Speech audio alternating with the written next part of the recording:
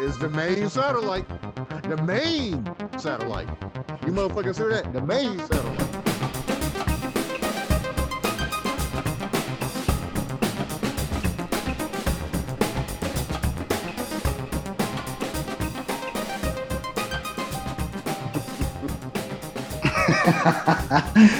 Welcome to the main satellite.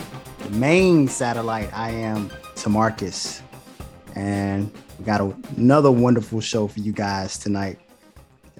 We have a full panel, and I'll let them introduce themselves. As usual, my name is Brody. I'm from Goldsboro, North Carolina. Happy to be present upon yet another broadcast of the main motherfucking satellite. Happy to be here. All right. Well, is that Paul? Ladies first. Thank you.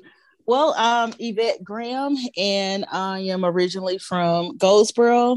I'm currently in Greensboro, North Carolina, and I'm better known as Lavender, referred to on the show, and I'm glad to be here. Mm-hmm. Cool. My name's Paul. I'm calling in from Florida, but I am originally from England.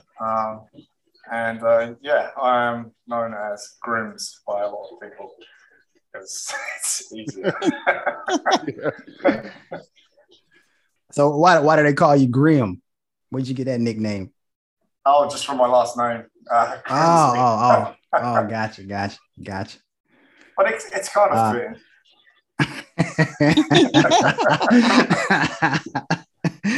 Oh man, we got the Grim Reaper up in this mud. But I'm scared. Well, yeah, like I said, we got an awesome show lined up. Nothing too structured. We're just gonna have a good time and have a good conversation. There were two subjects. One subject brought up to me, but then I heard that people wanted to talk about something a little different. I wanted to dive back into Christianity, but then I heard that some folks wanted to talk politics. So we could talk about one or both. A lot they do have some similarities, and so anyway, I'll just let anybody get started, man. We start out with some religious shit. I ain't got nothing. I really don't have anything planned. So, Paul, Grim, since you're new here, and I know how you feel about religion, but give us your thoughts. Give the rest of the panel, the main motherfucking satellite, your thoughts on religion, how you view it, what it means to you, where you are as far as that goes. Well, you know, I am religious, right? But I'm not I don't identify as being Christian. I'm actually a Scientologist, you know. So I kind of arrived there after a long time in the UK. I've not really been religious at all because you know, I come from a background where you know, my mum's Catholic, my dad's Protestant, and it doesn't really sit too well. Those two different denominations in the UK, they have a fairly bloody history with each other. So, you know, they already came from that background, and then they got married in a registry office. So they kind of put everyone at odds with each other. You know, so I didn't really fit in with anything over there for a long time. I mean, I went to a couple of youth groups because that was the church was the only place that actually put anything on for kids. You know, they were the only ones interested in giving us anything constructive to do in the holidays. So I used to go to this Baptist Bible class that was kind of you know, building papier-mâché models of stuff that happened in the Bible. And then I suppose the next time I really kind of clicked with anything was when I was I kind of got into the Beat generation, like Jack Kerouac and some of that stuff, and you know, I was kind of a little bit into Buddhism for a second, but it never really kind of clicked for me there either fully, 100%. Yeah, so it's always, it's kind of been like something that's not really like clicked until in the last 10 years when I started volunteering for my church and helping other people, and that's really kind of what got me hooked into even being religious, really, you know. Just the idea of helping other people. I never really, like, the hook for me wasn't like spiritual enlightenment or like helping myself. I didn't really kind of necessarily think that was something that could be done, but I knew I could help other people. So that was kind of what got me interested, you know. And so, looking at it from a Scientologist perspective, you don't really view it as something that is spiritual per se. It's more something as a life or an act of service, consistent acts of service. Well, it's kind of an interesting religion. It is a little bit more along the lines of Buddhism. You know, it's the idea is like it's an applied religious philosophy. So it's like the stuff that you learn has to be applied in the real world. And you know, I know all religions kind of have that kind of flow. Like it's, yeah, you know, like a lot of Christian churches go out and actually help in the community, and you know, I have some friends in the Nation of Islam who do the same thing, but you know, they're out in the community like helping people. But I don't think Christianity was necessarily going to work for me in the UK because they're already like pushing me to one side because I came from one denomination. They're pushing me to the side because I came from another denomination. And my parents, I mean, in the UK, like religion's is a little bit more divorced from daily life, or at least it was where I came from. It's a little bit more secular over there. So people would go on holidays, and you know, they would go on like just like religious festivals. It wasn't really like a super engaged part of things. Whereas now I'm kind of actively like helping counsel people and doing stuff like that. So you know, which is really what it should be about, you know. Absolutely. Right. Lavender, what are your views on religion? Hold on. Scientology. I'm not too familiar with it. I haven't done any kind of research on it. The extent of Scientology that I know, that I recognize is, you know, when people talk about Tom Cruise or any Remy, other what's her name? Leah Remy or something like that. Yeah, something like that. That's the extent I know about Scientology. Like what is there a person like Jesus that Scientologists follow? Is there a Scientology Bible? Just give me an overall view of Scientology because I don't know nothing about it. Okay, so there's a set of like books that we like read, which we call the basics, and they basically go over like just life in general and like how, you know, the first book is Dianetics, which I don't know, a lot of people are fairly familiar with, and that kind of is kind of helps you like handle mental health and stuff like that. It kind of talks about that as an issue, and it kind of goes into the history of mental health, you know, and offers kind of solutions on it. And then there's a variety of other things which are like about practical application, like, you know, covers everything from like work to, you know, marriage and that kind of thing. As far as like having a central figure, I mean, L.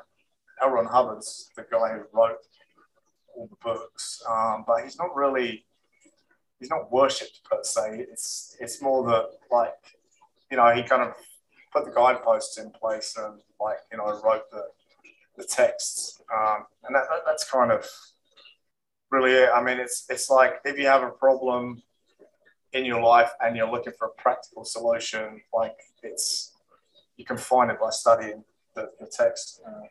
That's kind of, that's what it's been for me, really. what I learned of now, Paul, you remember we worked at for Dock Hunters Yeah. at and Clearwater with Mike and Bess, who I'll never forget for various reasons, most of which aren't positive. But up to that point, I didn't know anything about Scientology, and I think in fact, I know I had a negative perspective of it, strictly because of what I learned from them, and not only that, but how it seemed to be a contradiction in terms of how they ran the business and how they treated people versus what L. Ron Hubbard wrote. You know, we had to read. You remember when we had to read a couple of chapters of Dianetics? That was a part of the interview process. You know, you had to read. They gave you a brief summary of who L. Ron Hubbard was and what the tenets of Scientology are, and that it seemed pretty positive to me. Now, I'm not an overly religious person. I grew up that way, and I still have some of those traits. You know, you never come out of what it is you were taught growing up, but on the surface, everything on its face, everything seemed great. But then I'm one of those people, or at least I was one of those people, and still am to a degree, who I'm watching to see if you're practicing everything you preach to me. So when I came out of it, it was a negative view I had of it. Now, by way of knowing you and a few other Scientologists, I understood it's just the same as any other spiritual. It's the same as any other quote unquote religion. You know, it's what people do versus what it is they say. And with me, I tend to look at what people do. You know, so I came out of it with a negative perspective, but of course, most especially since you began to practice Scientology, I've begun to view it I have viewed it and do view it in a more positive light. But again, you are the prism, so to speak, when it comes to that. You know. Yeah. Well, I mean, it's the same as anything, right? It's like you have to. If you don't practice it correctly, or you kind of misapply the stuff that you're learning, then it doesn't really count for anything. It's like people who say that they're Christian and then they're only really interested in like the Old Testament, eye for an eye, and I never really saw how that squared. Like it's like Jesus is kind of pretty Eastern in some of his philosophies, and it's kind of interesting. He like practices like turning the other cheek and like it's there's a lot of practical application in the stuff that he talks about. I mean, if you look at the parables and you look at like all the stuff in the Bible, like a lot of it doesn't get practiced. It's kind of interesting. It's like but then I know people who really study their Bible and they really like can take it and use it. I mean, like I had a couple of friends who lived like in the town over from where I'm at now, who would study it every week, and they would like invite Jehovah's Witnesses in to like kind of have like a debate so that they could test their own faith. It's like, if you're not testing it and applying it and actually like, doing something with the stuff that you're learning, then what exactly is the use of it? You don't worship anybody. Is it? No. Yeah. Okay. Gotcha. It doesn't say that there isn't like a God in back of it, but it's like, it's almost like it provides the framework for you to live, and then you can kind of come to your own like spiritual understanding of what exactly God means at the end of it. It's almost like you're like clearing all of the crap out of the way of your life so that you can actually get to a point where you have like a clear head and you can have that cognition for yourself. It's I think it's very much like Buddhism in that way, and like it's kind of interesting because in the UK it wasn't recognized as a religion up until sometime in the last 10 years, and like one of the things they were pointing to was that Buddhism didn't have a central God figure. Like, nobody worshipped Buddha. Like they practice the things that Buddha said to practice in order to achieve enlightenment. But if you're worshipping Buddha, you're kind of missing the point of the whole religion. And to a degree, like I actually kind of feel like I know there's like a lot of religious thought around Christianity that says that you are supposed to like worship Jesus, but Jesus was also providing like a practical guide for how to live. I mean, even the Old Testament, like and some of the Torah and the Talmud, like they're all about like practical ways to live. Like they give you, you know, like moral kind of guideposts so that you don't like stray from the path of what's like, you know, pro survival. It's like, you know, if you just go around like you know, killing people, you get in trouble. Like you know, if you want to be treated well, treat your neighbor well. Not, you know, right. It's all like practical stuff. I think the problem comes in when you get this like people who pay lip service to it, who like, you know, say that they're following a religion, but they're only there on the Sunday, like you know, when they can be seen. It's like it's like the optics of it, you know, like the formalities of it. Yeah, you know, like I mean, God, I hate to jump in this early with mentioning like probably everyone's least favorite person, but like it's kind of like Donald Trump standing outside a church with an upside down Bible claiming that he's a Christian, when in his personal life he's pretty much like, I think if you look the at devil. the pattern of his, if you follow the pattern of his life, he's like already sleeping with the next woman that he's like lined up in his life before he's got rid of the one he's with. He's kind of covering his bases, which you know, it's not really a very Christian thing. And like, you know, he's the polar opposite of anything. If you are a Christian or you're a religious person of any sort, outside of being a Satanist, and let's face it, I've known Satanists who aren't as evil as he is, or people who are Wiccans who aren't as disgusting as he is. It is a matter of, again, it goes back to what it is, what we were talking about a couple of minutes ago, which is, prove to me that you actually believe what it is you're saying. That's going to convert people. So you live whatever your religion is. You live whatever your spirituality, your spiritual level is. Anything beyond that is useless and hypocritical. You know, but if you are the right person, people, if you have the right amount of influence, people are going to follow you. Like they follow that asshole, you know, and various other motherfuckers who are just like them, you know. But I think at the moment he starts like doing something outside of like you know, the kind of tenets of Christianity. Is not Christian. I mean, it's like the Dalai Lama was saying, like people who are going around like bombing other countries and killing people aren't Muslims. They're not.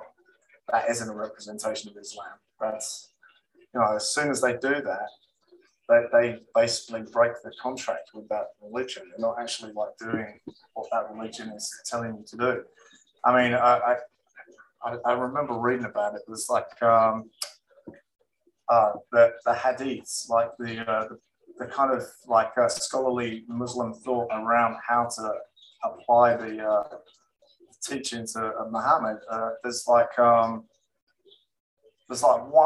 guy, I think, that was like, you know, trying to like spin it into this whole like you know, suicide bomb type thing. It's like one guy like that basically exploited the fact that, you know, that the US and the UK have basically been over in Afghanistan, like screwing the country up for it since like, I mean, I think like since the First World War, I think they've been in there like kind of messing with that country and screwing it up. So this guy just went in and like kind of appealed to the base instincts of these people that were desperate, and turned some of them, he radicalized some of them. I mean, you know, but at the moment they start killing people, they cease to be Muslim. They're following this one guy who says this is what it means. They're not actually looking at the source text. You know, yeah. I mean, that's kind of how I feel. Like if you stick to the source texts, then you can't really go wrong. Which is kind of hard when you're talking about a book like the Bible or a book like the Quran or the Quran. Yeah, because the Quran was like an oral tradition for like hundreds of years, and it was only like you know, they had to basically get all these people who memorized it to get together, and then they corralled it all into one book, and then basically had to see which ones you know, how often does this thing like not jive with like the actual message that's supposed to be in the Quran?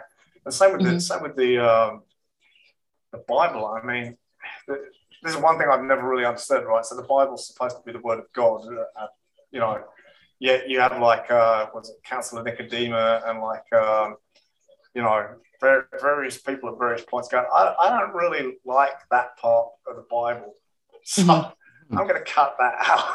You know, that part doesn't agree with how I feel. So, you know, we're not going to have reincarnation in the Bible. We're just going to chop that out. Like, you know, we don't want Mary Magdalene's gospel in here. That might be a little inconvenient because we don't want women to have power in the church. Bang, you know.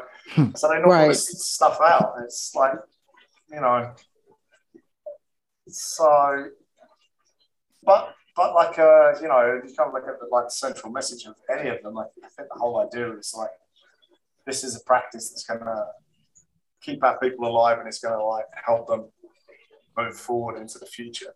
Like any religion, like it doesn't matter. That's really the point, to keep people alive who believe in it. In a positive manner as well, yeah. Yeah, you know. Lavender, give us your perspective on religion, how you practice, how you view it, and how it relates to a decent life for you and for others around you, even folks you don't know. I just really feel that people need something to believe in, and most people choose. Well, they don't choose. I think it's really how you grew up. A lot of people, like for me, I would say my background is Christian, but I don't go to church. You know, I'm one of those people that would say they're churched out. I went to church every time the church doors were open when I was a kid. And I just don't want to go. I don't want to go at all. I do know that they say we should fellowship and blah, blah, blah, but I just don't go to church. I don't want to be bothered with it. There's a lot of stuff that I was taught that doesn't make any sense to me. And I think that's another reason why I do not attend church now. So it's like education has also gotten in the way of my childlike faith. So my beliefs have changed a lot. So that's why I do not go to church on my own. Someone will have to invite me. But I would also go to a mosque. Like wherever you invite me, I might go, but I don't really practice Christianity in the sense of praying and fasting, and I'm just pretty basic. I just do the principles of treating people right. But I was told that's not enough to get me into heaven. So, yeah. Mark, you have thoughts? I'm sorry. Go ahead, Lavender. That's just pretty much it. I'm here to answer questions. Ask me some questions. I'll tell you. Now, how Mark. I feel. Okay, little sister. So, Mark, you had a chuckle about it. Tell us how it is you feel in terms of what Lavender just said. I almost agree. I agree with everything she just said. Even though I didn't go to church a lot when I was younger, I'm still churched out. Just those few times that I've been, I'm churched the fuck out. So the tenets that have stuck with you in terms of what it is you were taught when you were younger, and you know the things you have read about and heard about, what are those tenets that you stick to? The ones that stick with you, that you can say, I don't need to go to church to be able to do this. I can do this on my own. The things that I don't need to go to church to know that I should be charitable. I don't need to go to church to know that I should not lie or not steal or be loyal, or I don't need to go to church to do that. I'm just going to do it. And where I learned those principles from were from people who had nothing to do with church. You know, I'm really churched out. That's my thing. I don't have any use for it at all. And a lot of the Christian people that I deal with in my personal life, as far as family, they are so hypocritical and so judgmental, and they turn me away from church because I should be able to look at Christians and find something different about them. And I'm only speaking about Christians because I'm only around Christians more than any other religious group, but I should be able to look at them and see something different in them than I would see in someone that doesn't attend church, or see something in them that I would want to be like. Mm-hmm. And I don't want to be like any of them. If that's God in you, then I don't want to have nothing to do with him. So it's my background. I was telling someone the other day, if I'm driving and I'm about to have a car accident, I might say Jesus, but I think that's out of habit. If I'm really ill and I'm desperate, I might ask someone to pray. But at the same time, like I said, education has also changed my mind, and I feel I'm really big on energy. And I just feel like whatever you believe in enough, that's what works for you. So if someone is putting positive words and positive vibrations out there for me, then I'm willing to accept it. But as far as me going to sit in a pew, and that's not for me. And I'm not even going to go play. I might as well go to a Broadway play, and I'm not going to do that either. So the church people just really remind me of a bunch of Juilliard graduates. It's just fake as fuck to me, if I can say that. They can say whatever you want here. I met a few real Christians, but I would say like your mom, for example. I feel like she's a real Christian, but she was real before she came to Christ. So that's not, I don't think Jesus made her that way. You know what I'm saying? Like, but other than that, yeah. I'm somewhere. I'm not caught in the middle. I'll say this. I've been to, obviously being raised as a Christian, as a Free Will Baptist Christian. I've been to churches. I've been to Catholic services. I have known many Catholic people. I have known, Satanists, as I said before. I've known Wiccans. When I went into the Air Force, I met a lot of people who either were not present in Goldsboro or they were subdued because they knew they were subtle about it, because they knew if they mentioned what they were or what their thought was, they would be ridiculed, driven out of town with pitchforks and fucking torches and all of that. I've known individuals who are, there was a mosque. So when I lived on the other side of town, but if you and Mark know what that was, right up the road from where I lived was a mosque. And I used to go over there every now and again, and not just to get free things. I would go over there to hear what they had to say. And a lot of what they said made sense to me. But, this is what all three of you guys have said. There would be times when I would go to a service over there at the mosque, right? And they will be preaching all the admirable aspects of, the Muslim belief or beliefs. And it would all sound great when I was in the mosque. But the moment I came out, there were a few times, maybe 2 or 3 times, that I spoke to regular attendees of this place, of this mosque. And you had the men talking about that the women were saying things like the women were subservient to them, and women didn't have a right to walk around. Some of them felt like without coverings, burqas and things like that. And they were fans of women being second-class citizens. So that went out the window. And at that time, I wasn't searching for a new belief system. I wasn't searching for it. I went over because I'm a curious person. I know that all three of y'all know that we're all curious individuals. So I thought, well, let me go over here and see what it is they have to say. And everything they spoke sounded great, just like what it is you were saying, Lavender, and what you said, Paul, and what you said as well, Mark. But, seeing these things practically, these beliefs and perspectives practically applied when they weren't around their peers was disgusting. It was bad. Not every Muslim I've ever known, not every Wiccan I've ever known, not every agnostic or atheist individual I've ever known has been an asshole, but the vast majority of those who claim a specific religious experience or, this is what they adhere to, these beliefs they adhere to, have not been that. I have known. Can I just say though, Brody, like, if they're an arsehole, they're an arsehole. It's like it really doesn't matter like what religion that they're in. Like that's that particular person is just being a dick, basically. I mean, like they really. It's not from like top to tail. They're not really like practicing what they preach. So and you have a pretty good bullshit detector. So I can't.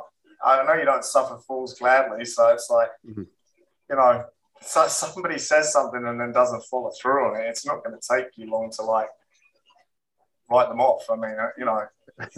Yeah. So, but yeah, I don't think that's just them, right? I think it's the individual, and I think in our society and many societies beyond, around the world, I think we far too many of us take the word what it is, but we don't pay much attention to how those individuals who are preaching a word or speaking a word behave themselves. So it's very easy to fall into it and say, well, and normally, like there are people that I've spoken to about it, folks of all denominations and belief systems who will say, well, do as I say, not as I do.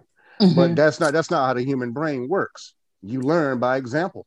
You watch these practitioners tell you what they believe. You watch how they behave after they've told you what they believe, and if those things don't add up, then you'll say fuck it. Like you were saying a few minutes ago, Lavender. Show me, as everybody here has been saying. Show me. Don't just tell me. Show me.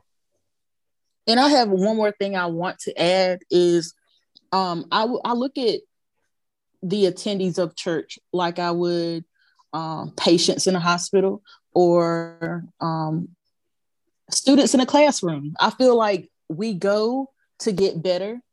So I'm not really judging my experience of a neighbor sitting beside me. It's the leaders that has really turned me off. So doctors, we don't not go to the hospital because of other patients there. We don't go because the doctors are crap or the nurses are crap. You see what I'm saying? Or we may not go to a specific school, not because of the students, but because the professors are crap. The teachers don't care. I don't go to church because I have been turned off by the leaders, the people that have been put in place that's supposed to receive the word from God and deliver it to us. I think I've been too close to a lot of leaders that they've made me not trust what they're saying.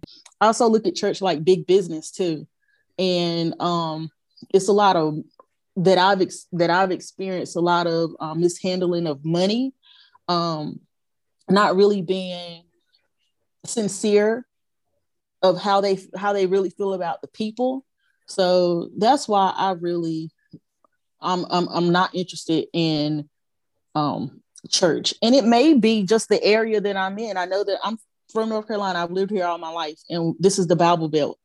And I just feel like we just have way too many churches and way too many restaurants, and it's just big business. I feel like it's all a fraud. And if anyone is listening and they are in the Triad area and you feel like your church is the truth, the way, the truth, and the life, comment, hit me up. I'll come visit as long as y'all wear masks. I'll come and I'll come see what y'all talking about. And my grandma gave me $1 to put in the offering plate because that's all y'all getting because I trust you. No, I'm just joking. Damn. But yeah, I'll come out and see what y'all about because prove me wrong. Prove me wrong. Prove me wrong. And that's the thing. I think we want to be proved wrong. I want to be proved wrong. Yeah, we want to be taught the right thing. We don't want to be we don't want to have doubts because that's not what it's about. If you're a leader and you're peddling a bunch of horse shit, to your congregation, parishioners, and things of that nature, then obviously it's going to cause people to view things in a less charitable manner, a less charitable way. So nobody who is interested in, if you believe in the afterlife at all, or even if you don't believe in it, nobody wants to pray and believe, okay, because I've gotten this from my neighbors, or in my case, or from my leaders in your case, nobody wants to believe that this is all for nothing at all, okay? Nobody wants to believe it's not going to work. Nobody wants to believe their lives aren't going to improve, or the lives of individuals they love, or lives of just your average man or woman, that sort of thing. But everybody, as far as I'm concerned, most individuals who are introduced to any religious belief system or any spiritual system of belief, they want to be proved right in terms of how it was first presented to them. They don't want to have the polar opposite being illustrated before their eyes day in and day the fuck out. Nobody wants that. So you have individuals who walk about saying things like, well, just do it and take me at my word.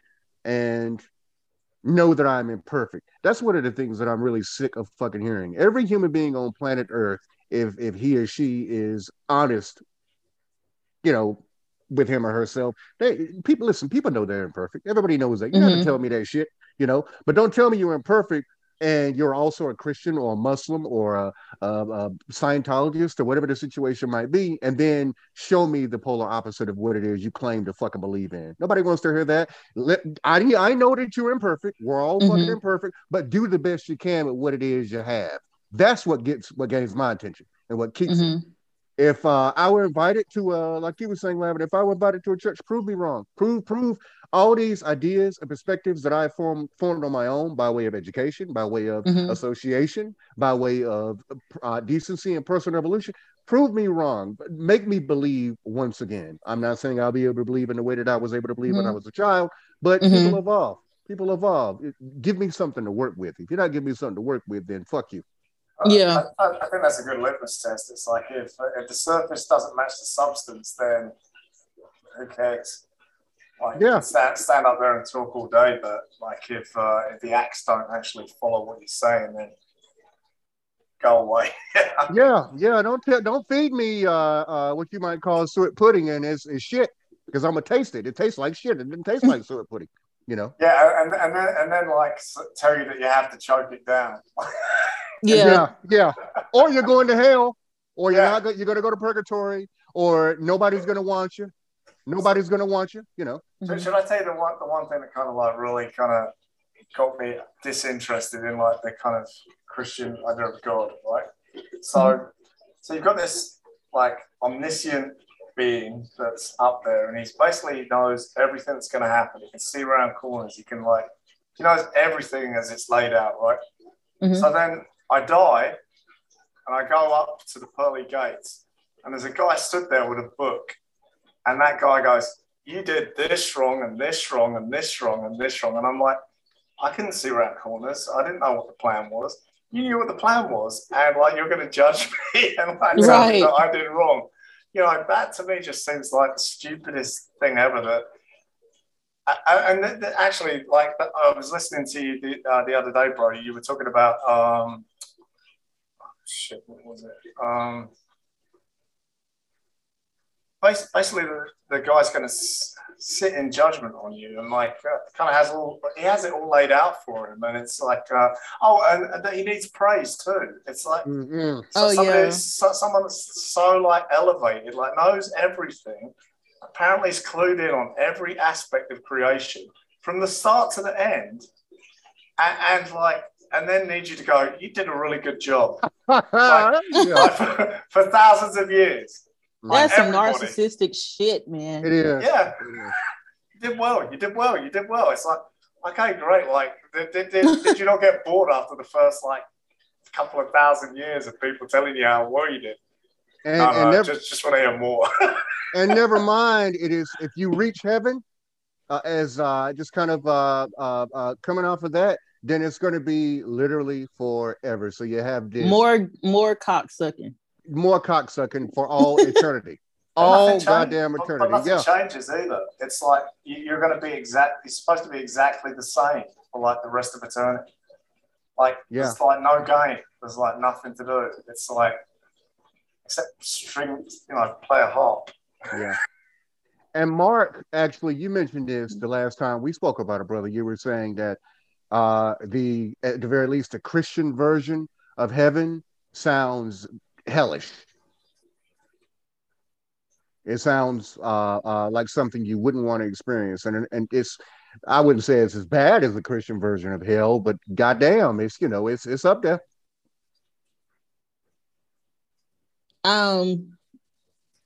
Heaven sounds real hellish, for real. I'm not gonna say I don't want to go there. So right before you die, if you've got the time, you're gonna say a little prayer, just a little prayer. Yeah, it's not gonna work. But I found out it's not gonna work. I don't know what the hell is gonna damn work.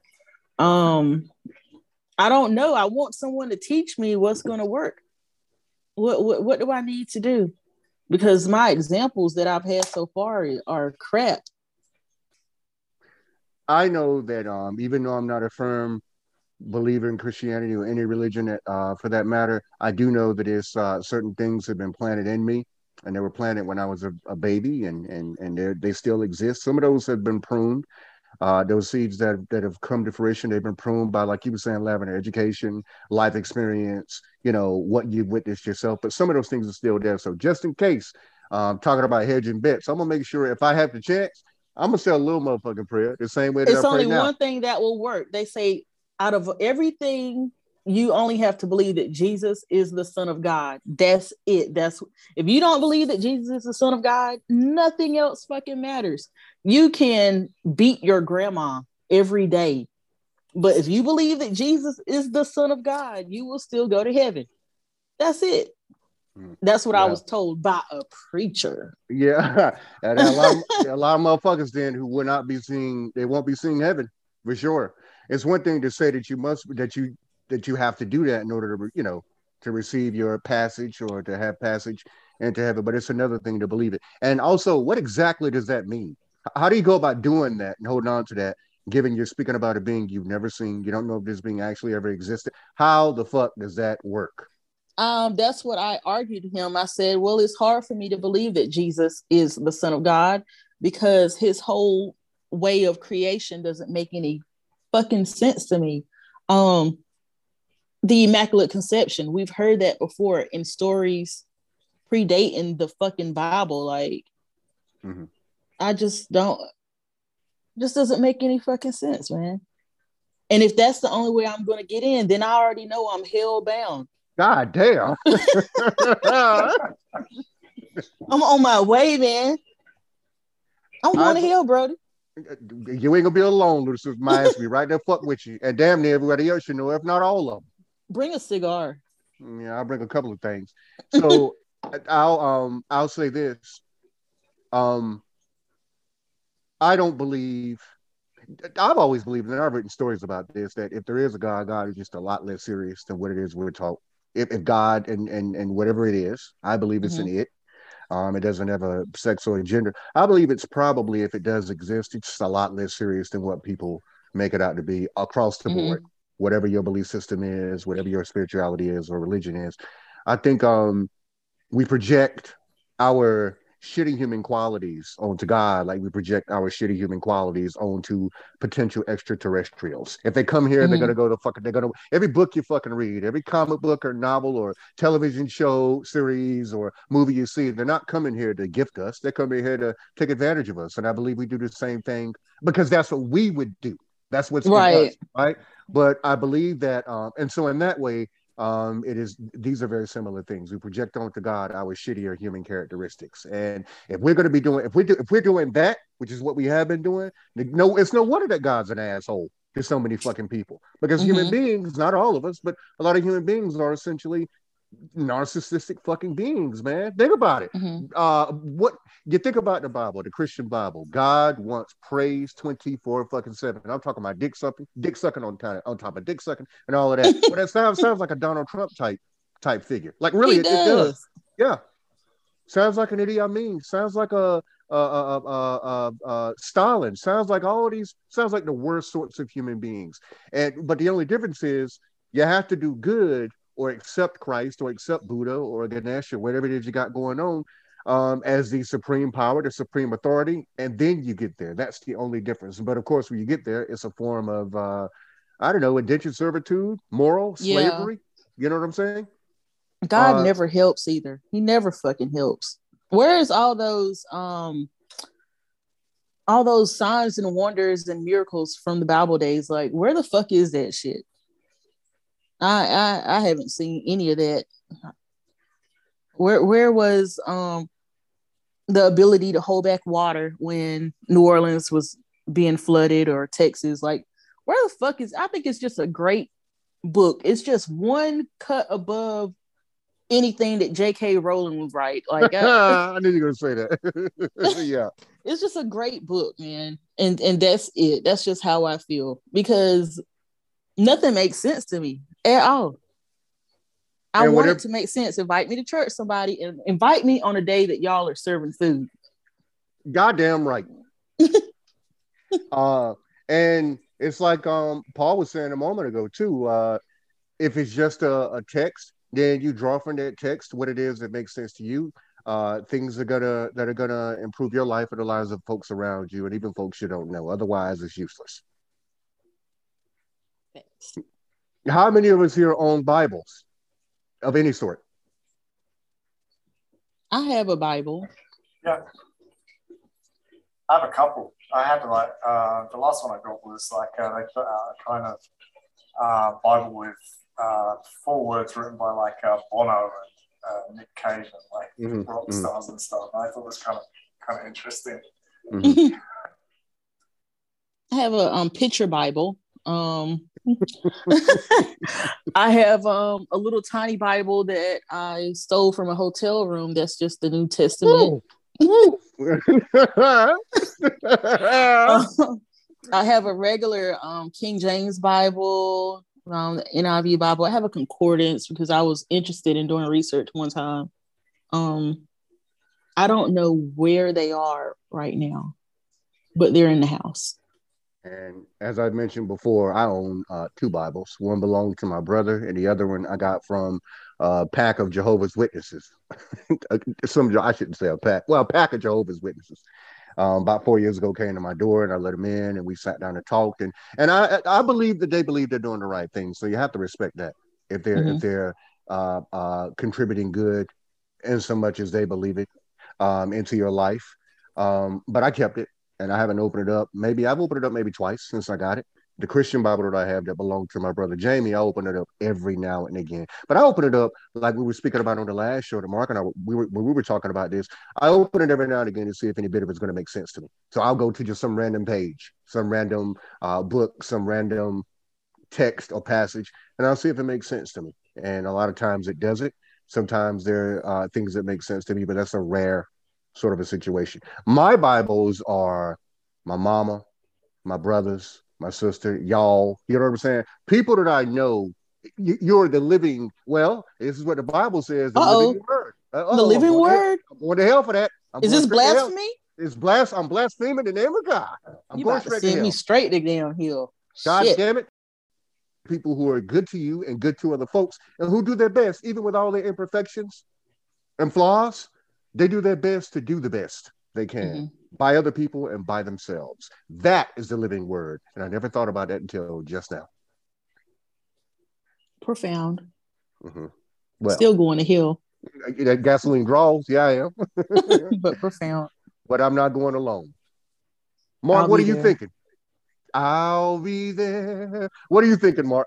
God. Yeah. It's going to be a party down there. That's what I'm thinking. It's gonna be a party, man. Shit, that's the place to be. God. Yeah. No motherfuckers listening to this shit like damn, like no, I'm burning. I'm about to get struck down right now. But nah, I ain't trying to shit on nobody religion, but I don't believe that shit. I don't believe in that. Them fables in the Bible, man. Like they entertaining stories. But they're a little bit too far-fetched for me to believe. And some people may say, like, you know, whether you believe it or not, you just use them and interpret it in your own way, in a positive way. I've seen and heard and experienced too much with Christianity I was about to say to see it in a positive light, but I could see some positive things with it. But as far as converting to Christianity and being baptized and all that other kind of stuff, I'll pass. If there is a God, let me put it like this: the God I believe in is not the God in the Bible. Nothing like the God in the Bible. The one that's been taught to us over the years is a narcissistic asshole. He's not about love. And the God that I believe in is about love. And it's not a he or she. It has a sense of humor, because how the fuck do I have a sense of humor, and why wouldn't God have a sense of humor? Yeah. With all this shit going on. And like you just mentioned, Brody, like I don't think God takes any of this shit seriously. The shit that goes on in our personal lives. You know what I'm saying? Like motherfuckers be like, I'm favored. I'm blessed and highly favored. Man, I don't care. Like he's singling you out. Like you special. Mm-hmm. Like you're the super kid. You remember Super Kid, man? Back in Yeah, I remember Super Kid. Yes, I do. You ain't the motherfucking Super Kid, man. So many people suffering all over the world, man. And the God that you're blessed and highly favored. You blessed and highly favored. You got the shit down printed out on your motherfucking Mercedes-Benz license tag. You know what I'm saying? Mm-hmm. You got kids dying of starvation all over the world, people being murdered, and rich people just being assholes. But you blessed and highly favored. Yeah. Yeah. That's some delusional shit, man. It is. Man. Now, when I hear people use, when I hear people use the expression blessed and highly favored, like you, God, like you, Lavender, like you, Paul, I believe most of them are talking out of their ass, right? But the people that are more apt to believe when they say I'm blessed and highly favored, if I'm going to believe anyone, are the individuals who have literally nothing. Mm-hmm. And they're doing for other people. Those who have the most to give, or those who have the most to give. That's the way I view it. But a lot of these people, these millionaires and billionaires and people who are really well off, the way they view it is those who have the most to give have the most to lose. When you have nothing at all and you're contributing to society, you're giving to people, you are doing your best to make sure that the environment is cool and healthy. When you are going without for others, that is when I can believe in that blessed and highly favored bit. But then again, most of the folks that I know who say that aren't destitute. Right. They can say that because they're able to retain those things. That's why they're blessed and highly favored, a lot of them. I don't think you have to be destitute. I mean, if you look at like someone like Prince, who's like going out into his community and like donating to like different causes and keeping it all on the down low and not telling anyone, and like just showing up at places and like giving what he can give to like help people. And he lived his life that way. Yeah. And then, then his family's like cats and dogs. Cats and dogs, like, yeah. You do get people like that, but just they don't go out asking for thanks, or they don't go out asking for a pat on the back for helping, because the thing isn't the pat on the back. The thing is to help it. It's like, yeah. Do you think that's very common, Paul? With people like Prince who have everything to give, who don't need recognition for it, they go out and do it anyhow? Yeah, I mean, Denzel Washington paid for Chadwick Boseman to go through acting school and never, ever publicized it. Like, it would have never come out. I don't think Denzel would have ever said anything to anyone about it. Somebody else thought it was a good story, and they're the ones that blew it up. I mean, it had been years since he'd done it. But he was obviously like proud, and they kept in contact and everything. But it's not like either of them were spreading that story around. It's stuff like that. But I mean, like Jimmy Carter. Jimmy Carter goes around like building houses for people. Doesn't go around like thumping his chest about it. Like Donald Trump, every fucking thing that he signs, he has to make sure that there's somebody there to like see it, because otherwise it didn't happen.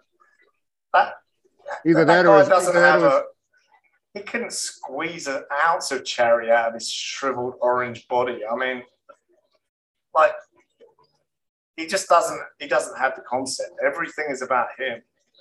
Whereas I think doesn't matter whether you're Christian, Muslim, like whatever like religion you're in, like, it's doing it without telling anybody. It's like, it's not even like you do it and then you go and like say to God, well, hey dude, like, whole week I was out and I was helping people, so like I better have the best seat in the house. Like, anyone. You've already gotten your reward. Yeah, it's the reward of helping someone, right? Not the reward of like, yeah, man, I got like a big trophy for helping people. It's like, you just kind of cancelled out like any good that you were doing, because it wasn't about the person. It was about you. So I believe there are the rare exceptions when it comes to those who have the most to give, like people like Prince and Michael Jackson, and to a degree Oprah Winfrey. Well, yeah, Oprah Winfrey. Well, I don't know, kind of, sort of, and yeah, kind of, yeah, no.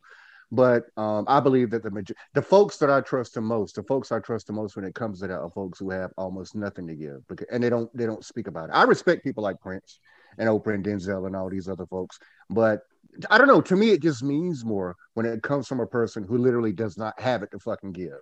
I mean, Sure. they're both important, but if I had to pick a side, which I don't have to, but now, Paul, were you going to say something? Don't you want to slap somebody like when they talk about like the optics of doing something?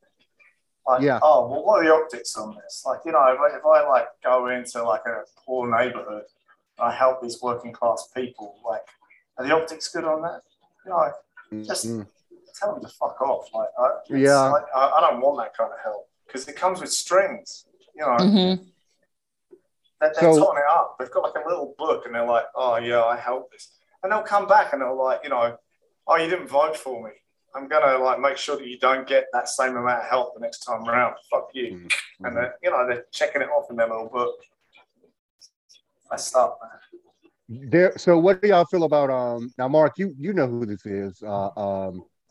It is T.I., I believe it is, who goes around. This is the time of year he'll start going around. So there's T.I., there's Tyler Perry, and they'll go around. They'll go to your Walmarts and your Targets and your grocery stores, and they'll make sure they're being filmed while they're paying off people's layaway items, or they are paying people's rent, or they're paying people's mortgages and things of that nature. What is everyone's opinion on? Well, I already know what everyone's opinion of it. I just want to know some perspectives on it in other ways. But so if you are for a couple of years ago, it's very common. So you see people on fucking Facebook giving belts to the homeless, or giving suits to the homeless, or giving food to the homeless, or people who are destitute, or maybe they weren't homeless but they had kids and they didn't have any food or whatever. I am of the belief. Now, once upon a time, and I mentioned this before, I'd be like, well, yeah, like fuck off, fuck you. You know what I'm saying? You're not doing it for the right reasons. But the way I feel about it now is, so long as it's being done, but so long as people recognize why these individuals are doing it, those things can simultaneously coexist. What does everyone feel about that? I mean, if they're doing it if they're, recording it and putting it out to inspire others, I'm cool with that. But a lot of people just do stuff for what we call clout chasing. They do it for the notoriety. They don't do it to just help somebody. And I just live off the principle: if it's in your ability to do good, just do it. Just do it. But I don't understand. Just not even the celebrities, but everyday regular people. Like if they give some homeless guy a burger, they got to record it. Who wants to be recorded on the worst day of their life receiving food? I don't like that. Like, you can make a post and say, well, I gave some food today, and if you see a person, help them. But like, why even do that? People just do it so they can get a pat on the back and likes and shares that, oh,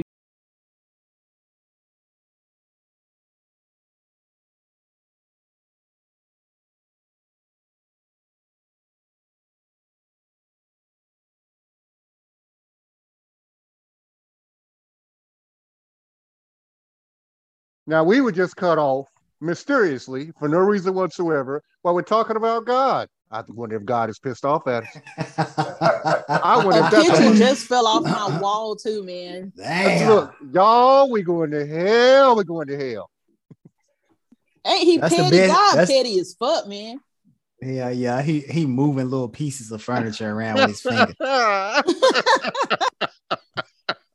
Not a picture off the damn wall, shut down the main shadow light. And my wine ran dry, which is the worst of the lot. Oh, in a teacup. Oh, yeah, in a teacup. Call any weird shit. I was talking, but I'm through talking. He done erased my memory. Damn. Damn. Mysterious. I don't know what I was talking about. Mysterious. He works in mysterious ways. Did anyone see what's happening in Texas at the moment, Dallas, Texas?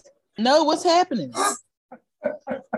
So I was reading about this because I was like, I try and avoid like news about Trump as much as I can, but like, it's kind of like if you're out in the street, you occasionally trip over a dog turd. That's kind of how I feel about news on Trump.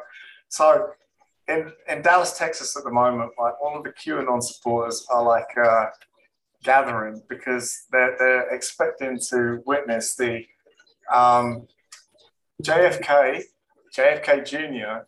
and Jackie Kennedy Onassis are coming back to basically like anoint Trump as the King of Kings. What? Yeah, I saw that. I just couldn't believe it. I was like, okay, so like I can understand believing there's like political conspiracies and stuff like that, right? But this is like someone dropped acid and then just like went on a binge. What Yeah. the hell? Oh man, and they believe that basically like Trump's going to get like re-elected as the 18th president of the United States because everything since 1869 has been illegal. Wow. Yeah, and then after Trump's been the president for a little while, he's going to step back, and then JFK Jr., who was killed in a skiing accident. No, was it a skiing accident or light airplane? I can't remember. I think it was an airplane. Airplane. It was an airplane. Yeah. By Hillary. So he was killed by Hillary. He's going to be the new president. He's going to like step up, and then Flynn, who was the security advisor for Trump, is going to be his vice president. Now, here's what's interesting to me about that. That's a perfect segue into politics, right? The thing that is interesting to me, unless there's something that I'm missing, something that I don't know, is why JFK after Donald Trump, when he was a Democratic president who at least on paper was for equal rights. He was for civil rights. He was for women's rights. That doesn't make any sense to me. I'd read about that. How does it either? Because like I mean, JFK was like the one who like actually started listening to the civil rights movement and like he had it all teed up to go before. I can't remember who came in after him. I've gone blank on the name. What was it? It's the guy who's like been tipped for like actually having him knocked off. Shit, the only thing I can remember about him is that he was played by Woody Harrelson in it. Mm-hmm.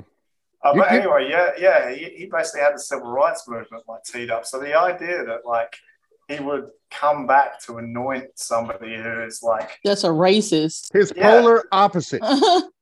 Wow. Yeah, it's surreal. These motherfuckers. You know, it's like Through the Looking Glass. That might have been the first of Alice's Adventures in Wonderland. I don't know which one it was, but it's like we have fallen through the looking glass, this country, on every one of the psychedelics that and these bits that that Alice is fucking taking. These people, I don't believe. Here's what I believe when it comes to that. These motherfucking people don't believe any of that shit they're talking about. It's like well, Christianity.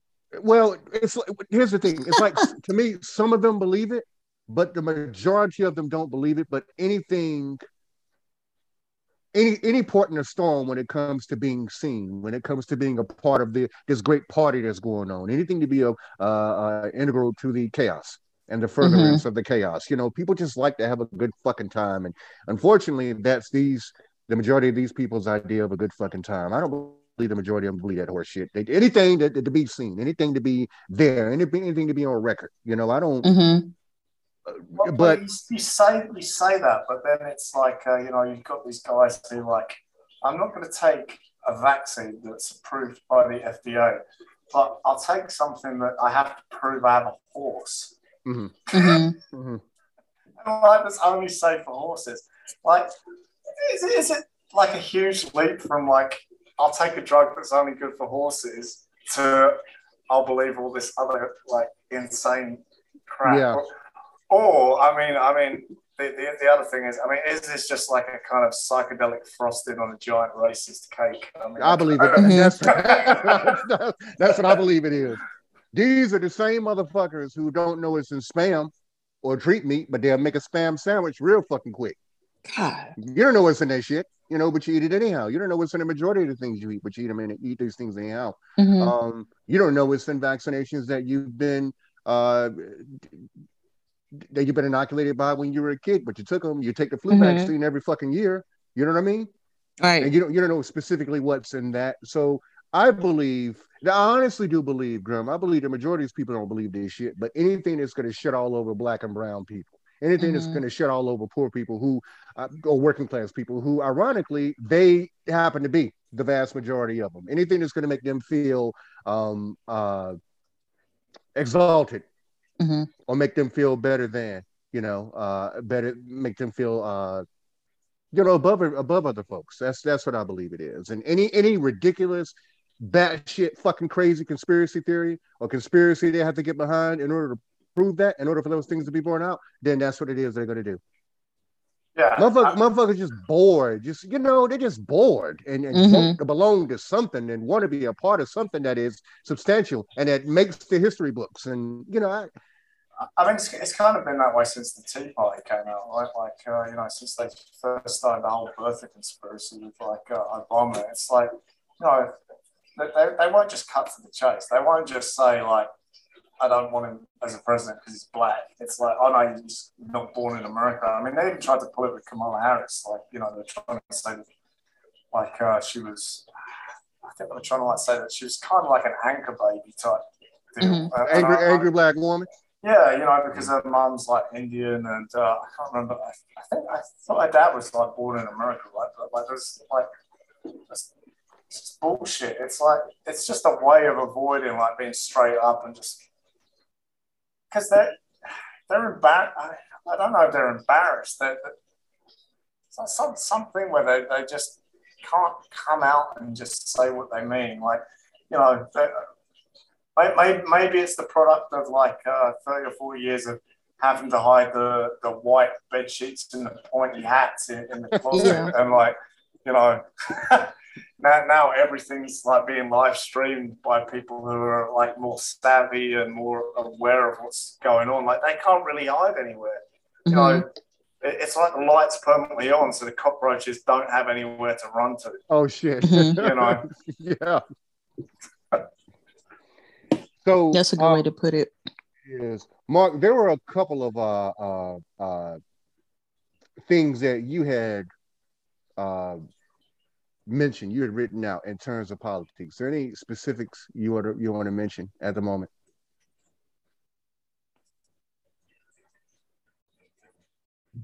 Nah. Mm-hmm. So what does everybody think about the voting that's been going on for the last couple of days, and those folks who won and those folks who lost, and what the takeaway from that is? What the takeaway is? Vote fixing. That's my takeaway from it. It's like they've basically been rezoning and basically gerrymandering the whole fucking country to again, like, it's an open racist move. Like,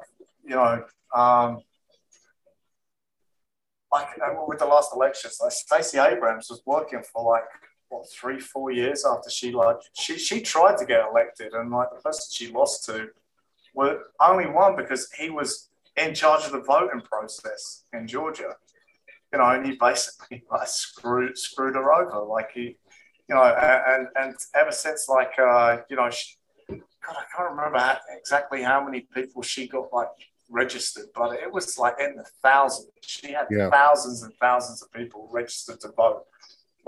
And so then they went, well, we need to, can't have that happening again. Can't have it's just so messed up. Every single time that somebody from a minority has voted in the last couple of years, they then reframe it and say that, well, it can't be legitimate. But, and then they try and push this idea that everyone from a minority basically wouldn't vote. Like they're not, it has to be screwed. Like, these people, it's basically these people aren't really involved in the voting process. But it's been demonstrated that if people have access to the polls and they have access to transport to get to the polls, and like, you know, they're educated about where the polls are, and like, you don't have somebody else going around shutting down the polls and like rezoning the district and making the hours untenable for working people. I mean, people will go to the polls. It's So that's my kind of takeaway from it. That all these areas now where like these old, white, irrelevant, racist dudes are getting in power are areas where they've disenfranchised, like, you know, probably 30-40% of the vote. And it's all in like poor areas and black areas and Mexican areas and any area that's basically not like mainstream white or, you know. And those whites, white Americans who are poor or disenfranchised in their own way, what's interesting to me is they tend to vote against their own interests. Right. They might as well be black. That's crazy. That's very crazy to me. That's crazy as hell to me. You vote against your own interests. You are not going to be outside of the color of your skin when it comes down to, you know, on paper. You're no different than a black person to these individuals who have, or a Latino individual, or a Native American individual who is in your same, they're where you live, or they're in your tax bracket, your shared tax bracket, or an environment, or whatever, you know.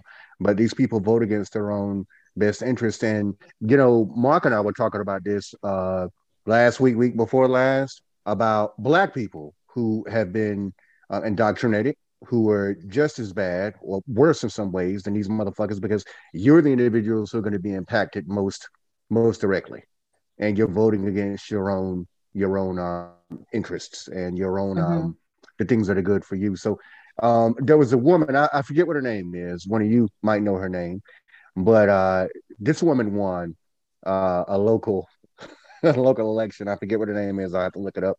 But her campaign ran on gun rights. Her campaign was about gun rights, the right to bear arms. And in a few of the pictures she's been photographed in, she's got this fucking semi-automatic. It's a rifle or some sort of. It's a big fucking gun, you know. And she has won a spot. So when you are internalized racism and self-loathing, those also come into play when it comes to these things. What's the cop's name? The guy who was a sheriff, I believe it was, who is black and who was elected to a local office. I forget what his name was too. I'm not good with facts in terms of names at the moment, but he was recently elected. You know, when I did read up on his record. He doesn't have a horrible record, but he was a sheriff. He was a top cop, is what I'm saying. So we'll see how the fuck that goes. But we're in a fucking pickle at the moment in this country, and this is where we'll be. And you know, one of the things that I keep coming across is the fact that these are people who are also disenfranchised and or of color, who are saying things like the reason these individuals continue to win office, continue to be voted in office, is because the individuals aren't going out voting. But that's just like what Paul said. That's just not true. People are going out and voting. People who are black and Native American and Latino. You do have voters' rights acts that are being shot upon all day, every day, consistently. And I'm of the belief that as long as that sort of blame game is played, we're fighting a losing battle. And in 2024, 2023, 2024, it's not beyond the realm of possibility that Donald Trump or some other motherfucker, some other demon like him, devil like him, will be installed in office again. Things aren't going well here in America for your progressives. Not at all. And for the folks who need these things. Democrats have an answer, do they? I mean, like, their answer, like, to Trump the first time around was Hillary's not Trump. Who do they have that they're going to feel that's actually going to, like, engage with the Democratic base in the way that, like, Trump is going to? I mean, like, as much as I hate him, like, there's something that he's doing right. Like, he's, I mean, at least with his own people. I don't think he's doing anything right in terms of, like, his beliefs or anything, but, like, the Republicans seem to have social media down, and like the Democrats seem to be stuck in some kind of rut. Like they don't really get how to function in the current environment. You know, it's not just a problem that's limited to the States either. Like the same thing's going on in the UK. I mean, you've got like that clown Boris Johnson in power, and the left haven't fronted anyone that's actually a decent argument against Johnson. I mean, I think like, you know, at least in the UK, like it's kind of like a maintenance of the status quo. Like you keep the, you know, better the devil you know. It's like it's not going to rock the boat too much to keep this idiot in power because he's like all the other idiots that we've had. Whereas like, you know, you try and field anyone that's radical or supposedly radical. I mean, really, like if you look at like the stuff that Bernie Sanders and like, you know, AOC were like fielding, like healthcare for everyone. I mean, you know, education for everyone. Like, you know, fair pay for everyone.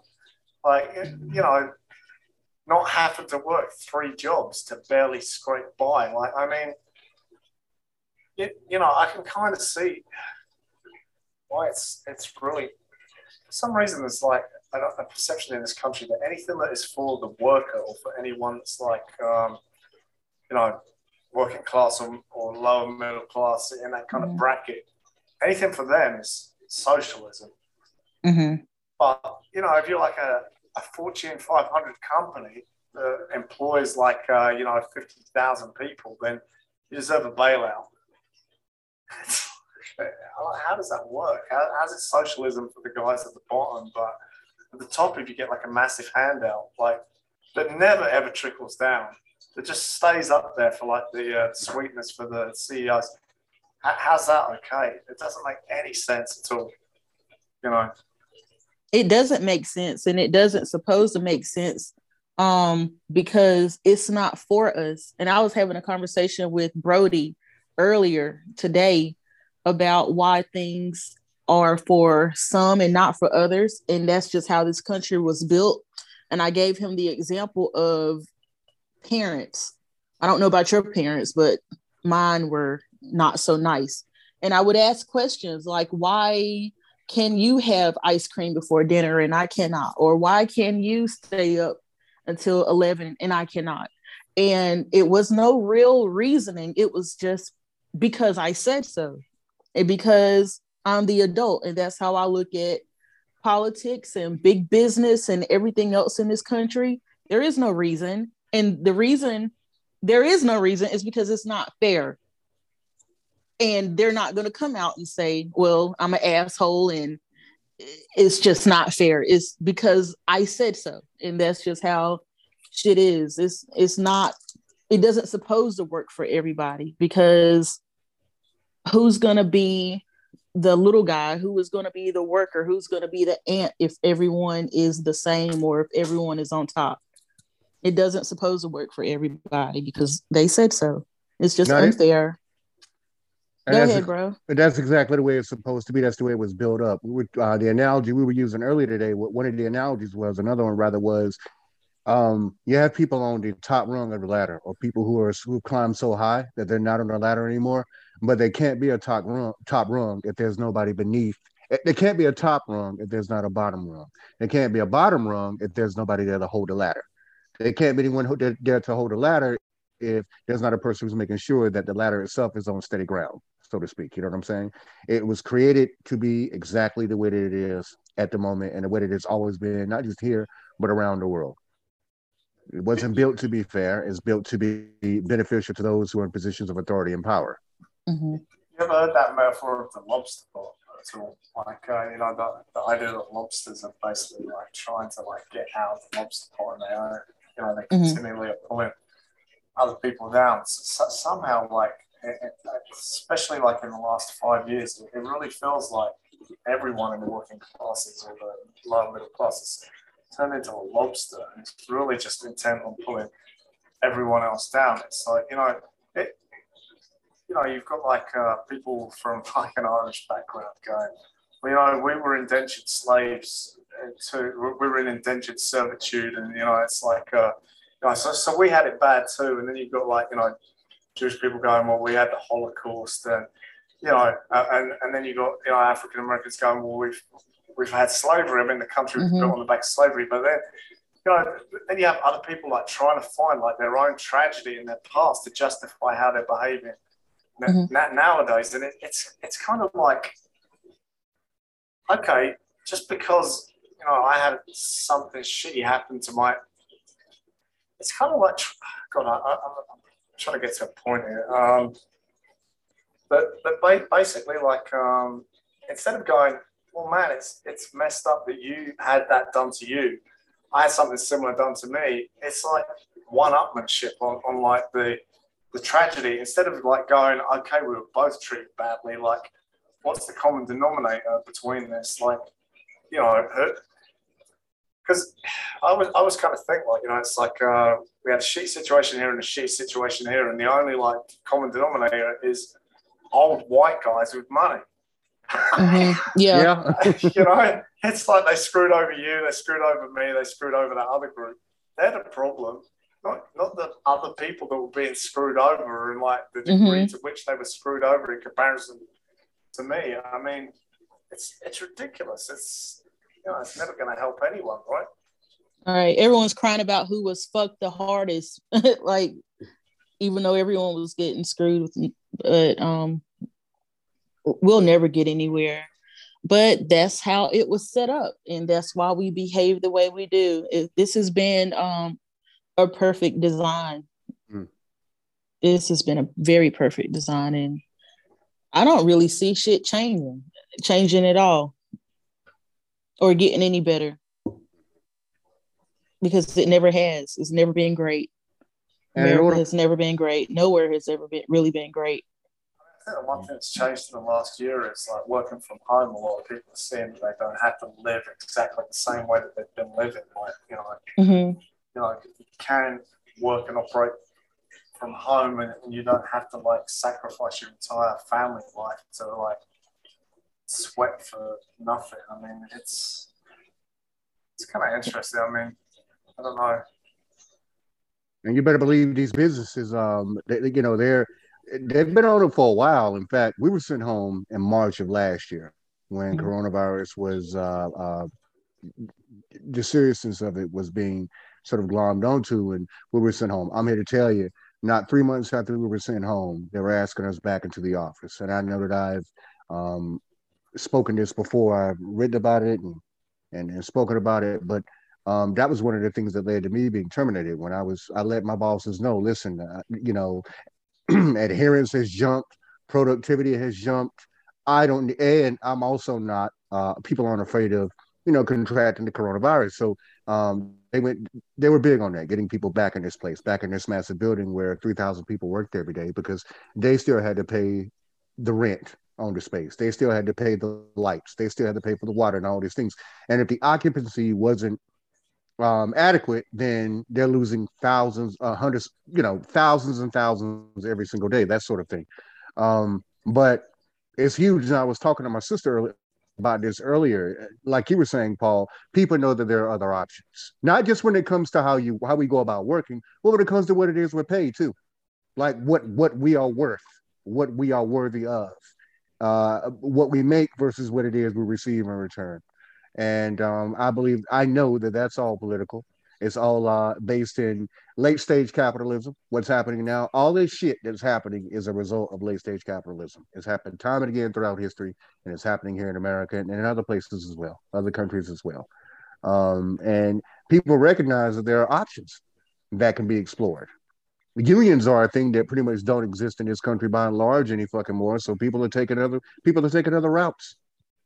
But as long as you have these private donors who are forking hundreds of millions of dollars over to these people who want to sit political positions, things aren't going to change. So it's quid pro quo. You scratch my back, I'll scratch yours. I'll pretend that I'm going to be in a position that's going to help everyone, but I know that you and I have an agreement going on.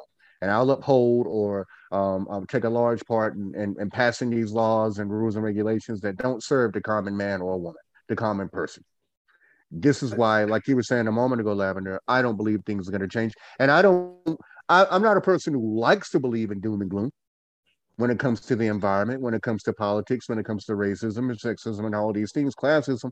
But what is, what's occurring is occurring. Mm-hmm. It's kind of funny what you're saying about unions, right? Like, most people don't realize, like, if unions hadn't existed, like, no weekends, no 40-hour work week, it's like a lot of the stuff that we actually benefit from, we wouldn't have had if we didn't have unions. Like, so much stuff that's come out of some of that stuff that's now pitched as being like totally socialist that just, shapes like everyone's ability to actually live. I mean, really interesting how much like it's all been demonized. You can't meet in the middle anymore. Like, there's very rare that you can sit down with somebody who's like coming from the right and actually talk to them about anything like this. I mean, for me, I obviously come from another country, but like, it's like people don't know until I get up close to them that I come from another country, until they hear me open my mouth. And then some of the shit that people feel okay to say to you is just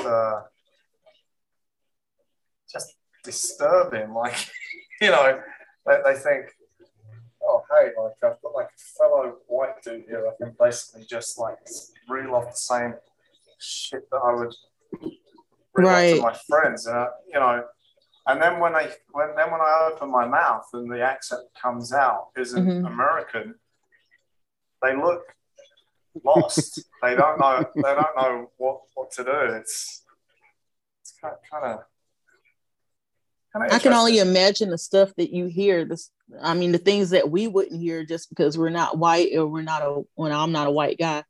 And you're in Florida, that's Trump state right there. So there's no tell. Oh, I can only imagine the shit that you hear. I have a shaved head too. Yeah. Oh gosh. Oh, I can only imagine. Man, I've been in clan country before. Like, it's kind of interesting. Like, I was kind of think it's interesting because I kind of come from in England. I come from East Anglia, which is where the Anglo-Saxons came from. The two warring tribes that basically like landed in East Anglia and basically like conquered. I mean, like, it's really interesting because, like, the idea of like a pure race Anglo-Saxons are already two different tribes, and then it's like that area had like the Normans come in, the Romans came in, and this one always really makes me laugh. Like, a lot of people don't realize that like the Celtic society was Indo-European, so like the original Aryans came from India. They were like first in people from India, and like there's plenty of evidence that like some of the gods crossed over from like the Celtic religion and the like the Upanishads, or like the kind of Indian religion and stuff. And it's just really ridiculous to me that there's this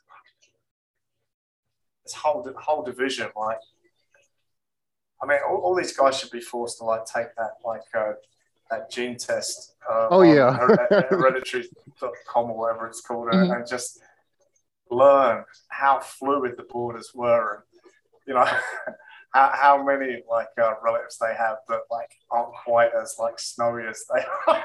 Right. And it's one landmass, like, oh man.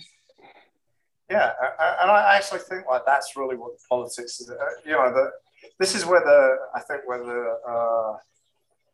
Democrats kind of play into a little bit into the Republicans' hands sometimes. Like, they try and make it about identity politics, and then like the Republicans use that to pick apart like the similarities between people and just kind of separate it all out. Like, we've got more in common than we've got in difference, right? Oh yeah.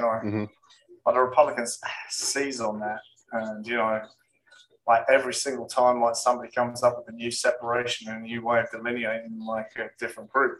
Not that I'm against people like picking their own identity and everything, but it's also kind of need to like show that we have some cohesion. I mean, that we all have more in common than we have distinct from each other. It's like, you know, skin colors like it doesn't mean much, and you know, gender.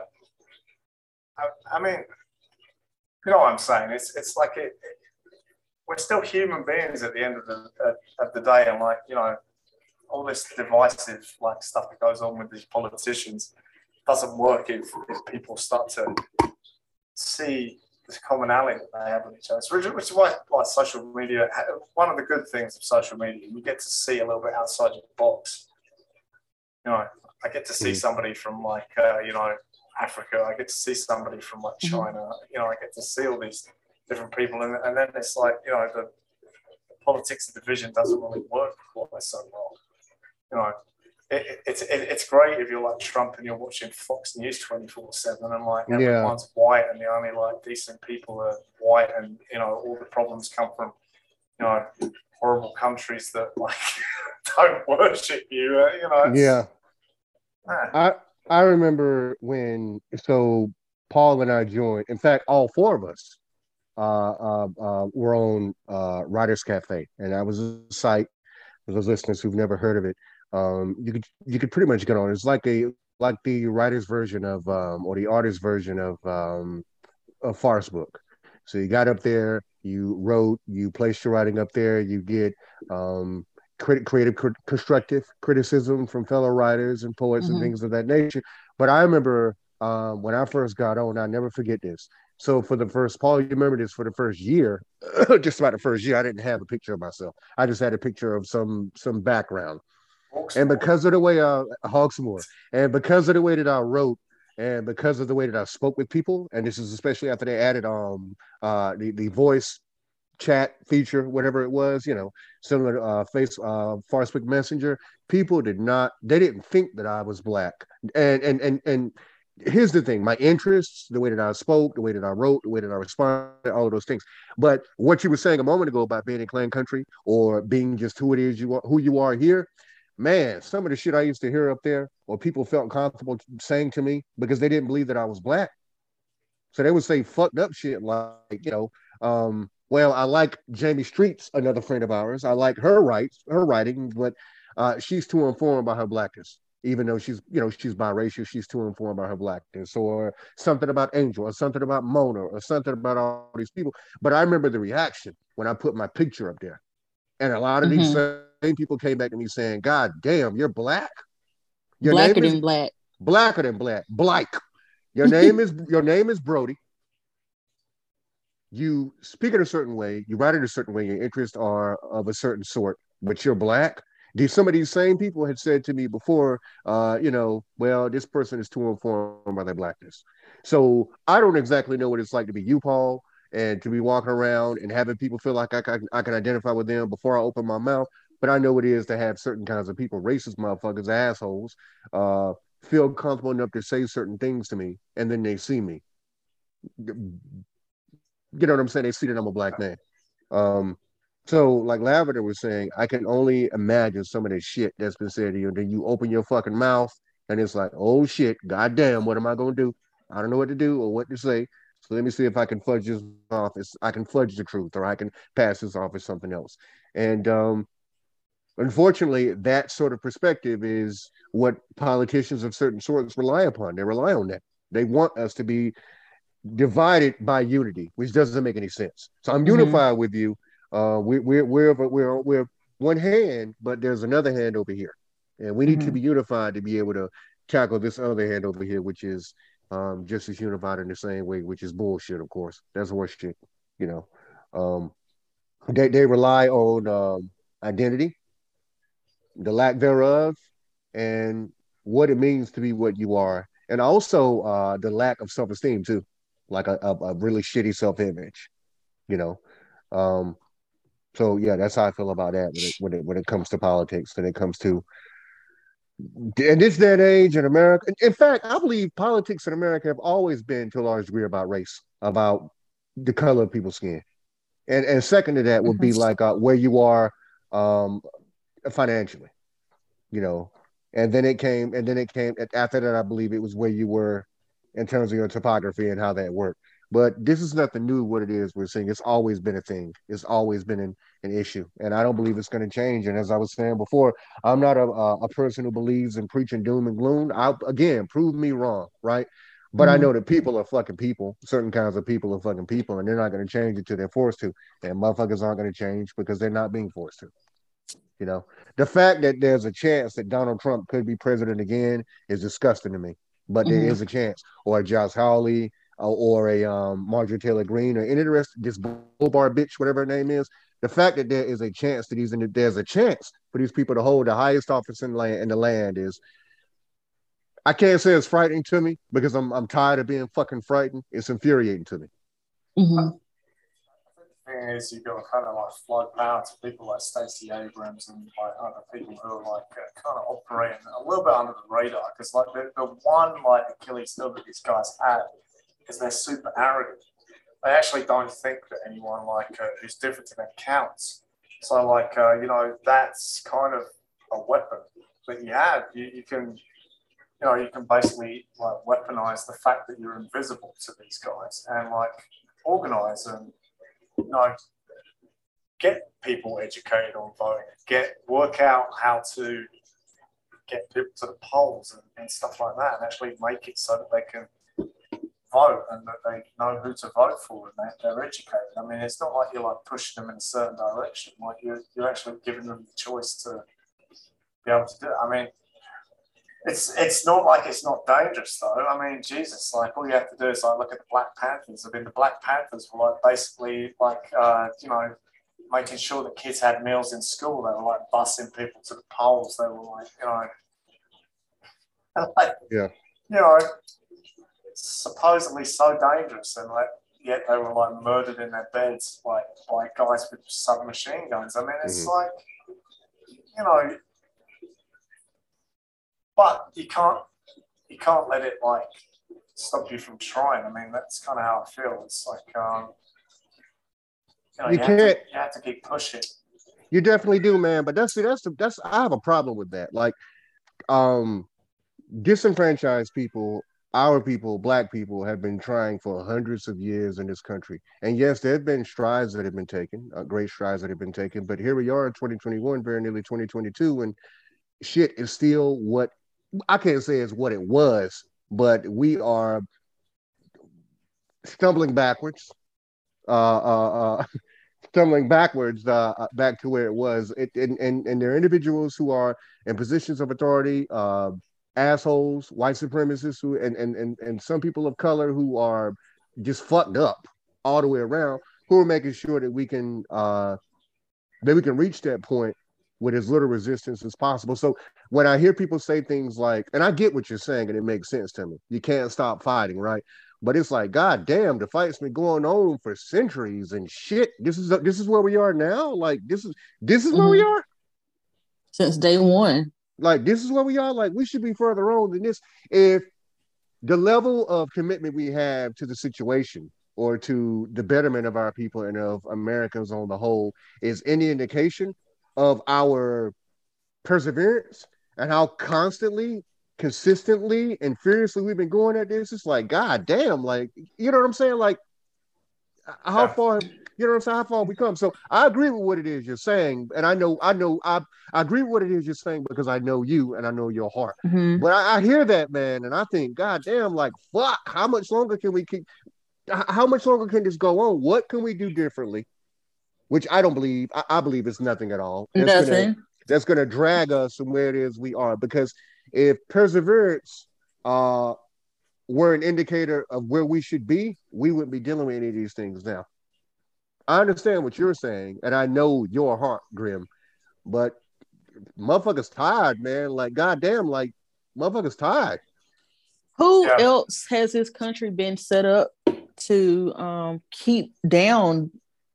Like, it wasn't set up to keep the Asian community down because they weren't here. You know what I'm saying? It wasn't set up to particularly keep Muslims down because they weren't here, or gay people weren't prevalent. It wasn't a big thing. It was set up to keep brown people down. And that's the base, and that is the walls, and that is the carpet, and that is the makeup of it. So we would have to completely tear everything down and start all over. I mean, we already know, like, from history that we've tried to go start our own communities. And when we do that, they blow it up. They kill the leaders. You know what I'm saying? So it's like I just feel like we're just so damned. It's like, damned if we try to get out, damned if we try to conform, damn if we try to segregate. Like, damn, we're just damned either fucking way. And it's crazy because it's like we're dealing with pure maniacs. Or if you've ever been in any type of relationship with someone that hates you and they show you how much they want you dead, but then when you try to leave, then they try to lock you in. It's just a very psychotic relationship that we have in this country, just being here. And I don't think it's anything that we can do, because all we can do is just like really just live and just try to do the best you can for your house and your communities that you live in. But all this other, I'm not interested in marching. I'm not interested in doing none of that shit, because it's not going to work. And that just sounds really fucked up, being Black, but I just don't think it's going to work. I mean, or making picket signs, like, for fucking what, man? And I believe, and I agree with you, Lavender. I do. I also agree with you, Paul. Here's the thing. Here's the answer to the question we're asking. What can be done? That hasn't already been done. That hasn't already been done, and that hasn't failed miserably. And not because of anything we've done wrong, right, but because those who want to see us subjugated will follow us. It's me kicking my dog, kicking nobody to the apartment, and then running after her and saying, "Come back here, bitch. Like, I ain't done making you right. suffer yet." You know what I'm saying? Right. I don't believe there's anything we can do. So where we are right now politically, and with this bill that's been passed, right? So we know, for instance, and Martin, you and I spoke about this, but we know how Joe Biden ran. The things that are going to help people in general out. Now we're going beyond Black people. We're talking about working class people, poor people who are on or below the poverty line, as well as regular, not regular people, but people who just work, and average Americans and shit. That bill has been pared down to the bare motherfucking necessities. So asking Black people, and I know this is not what you're doing, Paul, but asking Black people to come up with something that works in the long term, when that's what we did, that's one of the reasons that Joe Biden is in office, and he's willing to, like Mark and I spoke about, he's willing to negotiate with the Republicans, and you can't negotiate with monsters. So I don't believe that there's anything that can be done. I say again, I am not a doom and gloomer, but I am a realist. By the way, a lot of us knew that he was a monster, even though we elected him. He was just a lesser monster than Trump. Yeah. He's a pretty well documented asshole and racist, for sure. Yeah. He just sugarcoated shit, but still shit. Yeah, he's got more of an edit mechanism than Trump. Like, not much more, but yeah. I don't know. I mean, like, if you look at like Nazi Germany and like what came out of that, and like the fact that the Germans basically turned around and just banned, like, you can't use the swastika, you can't like read Mein Kampf, you can't practice fascism in Germany. You get shut down on it. Like, we need something like that over here. It's like, it's difficult because like free speech is held to be sacrosanct, but it's like hate speech is like slips in under that. Like, you've got like democratic like willingness to kind of negotiate about everything, kind of what you're saying. Like they'll lay down with the devil to get like a lesser deal. Whereas like sometimes they just need to like turn around and say no. Like, if we're in power, we're going to ram this through. You can go fuck yourselves. I mean, that's kind of where it needs to be. You need to you need to have somebody with not just balls, but like actual skin in the game. I mean, like Biden has no skin in the game. He's like fucking 70. Why does he care? Like, you know, his kids are going to be fine. I mean, you know, he's never had to.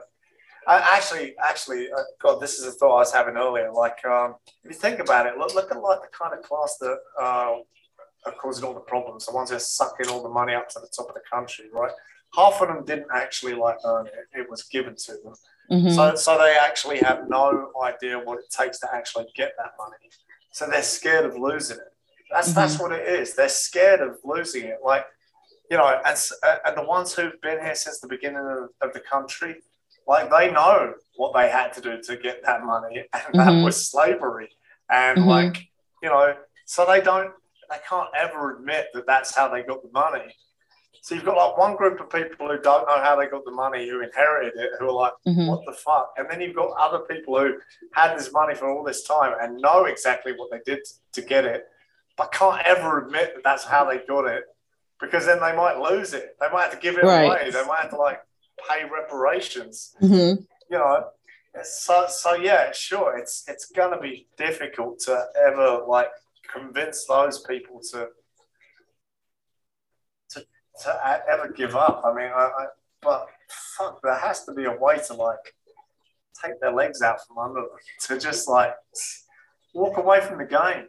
Yeah, the number one. Say, not interested in your game. Like, we're going to play something else. We're going to be different people. We're going to have a different system. I mean, it's not going to be fucking easy, but we've said it quite a few times, Paul. Which is, you can't play a fair game with an opponent who refuses to acknowledge rules of any sort whatsoever. That doesn't work. You can't do that.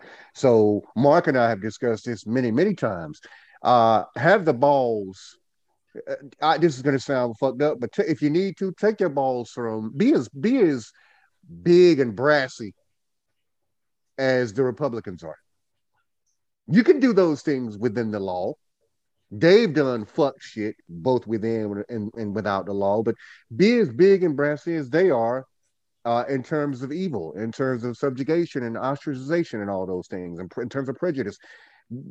Know that your party has just as much power as theirs, and be willing to do what it takes to make sure that everybody's looked after. That things like fascism, racism, classism, bloated fucking capitalism are not allowed to continue to exist.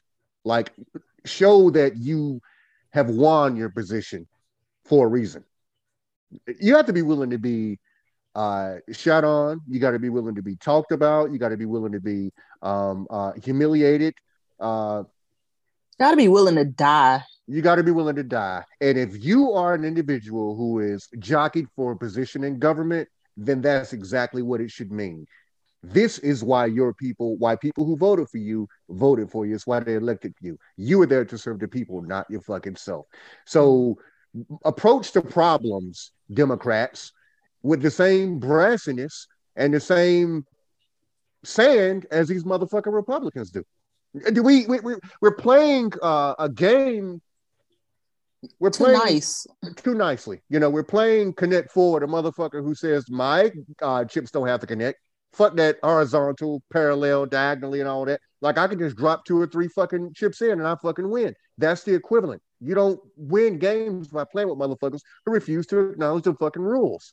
Yeah, well, we're taking a balsa wood sword to a fucking real knife fight. I mean, that's kind of what's happening. I mean, these guys literally like have let people die. I mean, to prove a fucking point. I mean, like, all you have to do is look at the way the pandemic was handled. Like, he did not give a shit about people dying. It was like, oh well, it came in under the projected like graph, so it's okay. It's like, but that graph represents thousands of people. It's like not an acceptable loss.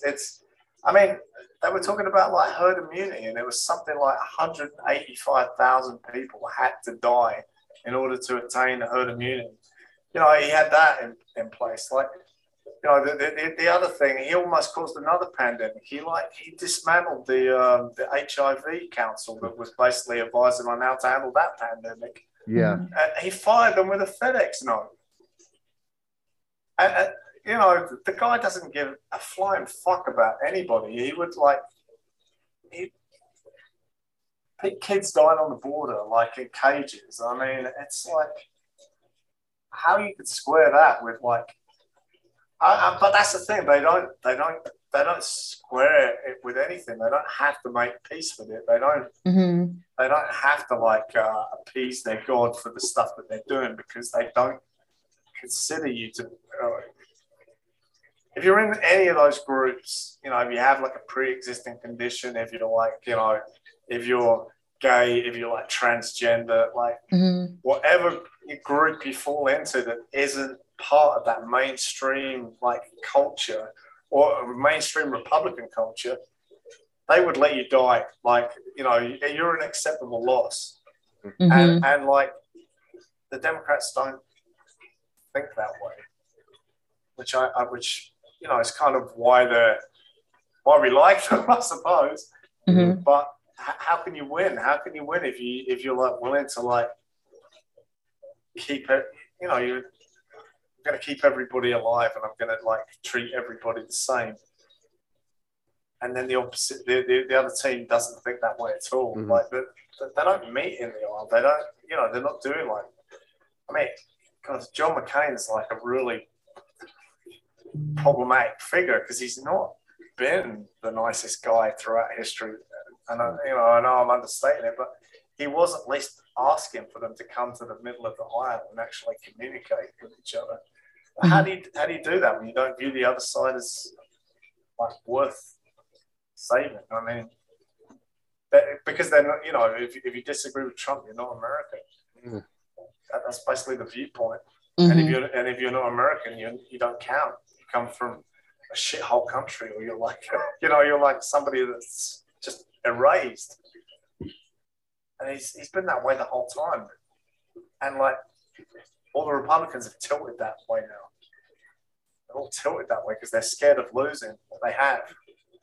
And they don't know how they got it. It's almost exactly the same situation we were talking about with the top 1% of the country. They either know what they did to get it and they don't want to admit it because they will lose it through that, or they don't know how they got it and they'll lose it if somebody else works out how to get it. Yeah. And forget about knowing what to do without it. How to exist, how to move through life without what it is you've always had, which you didn't earn to begin with. How the fuck do you do that? How does that occur? How does that happen? So there must always be people who are beneath you in order for you to feel worthy, in order for you to feel worth anything at all. And if you're losing what it is you have always had ad infinitum throughout the course of fucking American history, well, that's not gonna fly. That's not gonna fucking fly. And you'll do anything to maintain your position. You could be the poorest, dirtiest, nastiest motherfucker there is, but if you belong, like you said, Paul, to that group, then you got something. You got at least something. You got some sort of fucking currency that works for your ass in a way that other people can't imagine. You know, I don't have high hopes for this year or next year politically, or certainly not in late 2023. I don't have high hopes for that. I would like to have high hopes, but shit, to all intents and purposes, what's going on right now is, even though the Republicans don't hold the majority in terms of ruling government, they are essentially the ruling government. You have individuals who are doing whatever the fuck they want to do, or their bit, right? You have individuals who are doing whatever the fuck they want to do. There are no consequences. You had a fucking insurrection. You had a fucking a failed coup. Well, I don't know. It's still ongoing, right? On the 6th of fucking January, you have individuals who are, good God, people who are in positions of power who certainly has something to do, and I'm not a conspiracy theorist, there's all three of y'all know, but it certainly has something to do with the schematics, working out the schematics on of January 6th, days and days and weeks before, whatever. So these people don't suffer fucking consequences. And although they are not in the ruling majority here, the Republican Party, to all intents and purposes, they are, because they don't suffer any consequences for their actions or behaviors. And every law that they want passed that is meant to shit all over everybody else, people who aren't them, is either passed or seriously considered. I don't have high hopes about there not being either Trump or another Trumpish individual in a position of highest authority in this country in 2024. He shifted the bar, right? Like, yeah, he pushed the country in a. I mean, this is kind of what happened in the UK. Like when Tony Blair got in power, like the only the left, like the Labour government in the UK, was never ever going to get in because they were considered to be like too far left. So Tony Blair came along, basically repackaged like the conservative agenda in a Labour language, and fooled a bunch of people and got in power. And so, like, the left's like shifted right, and then suddenly the right has to shift even further right to actually get in. It's even more insane in the UK. Like, the UK like sometimes laughs at the US, and it's kind of like going, you've got Trump in power. Well, this is likely the last year or so. And then it's like, well, you've got Boris Johnson in power. Like, why are you any better off? It's to be in the UK and to be galvanised over the threat of foreign people coming into the country.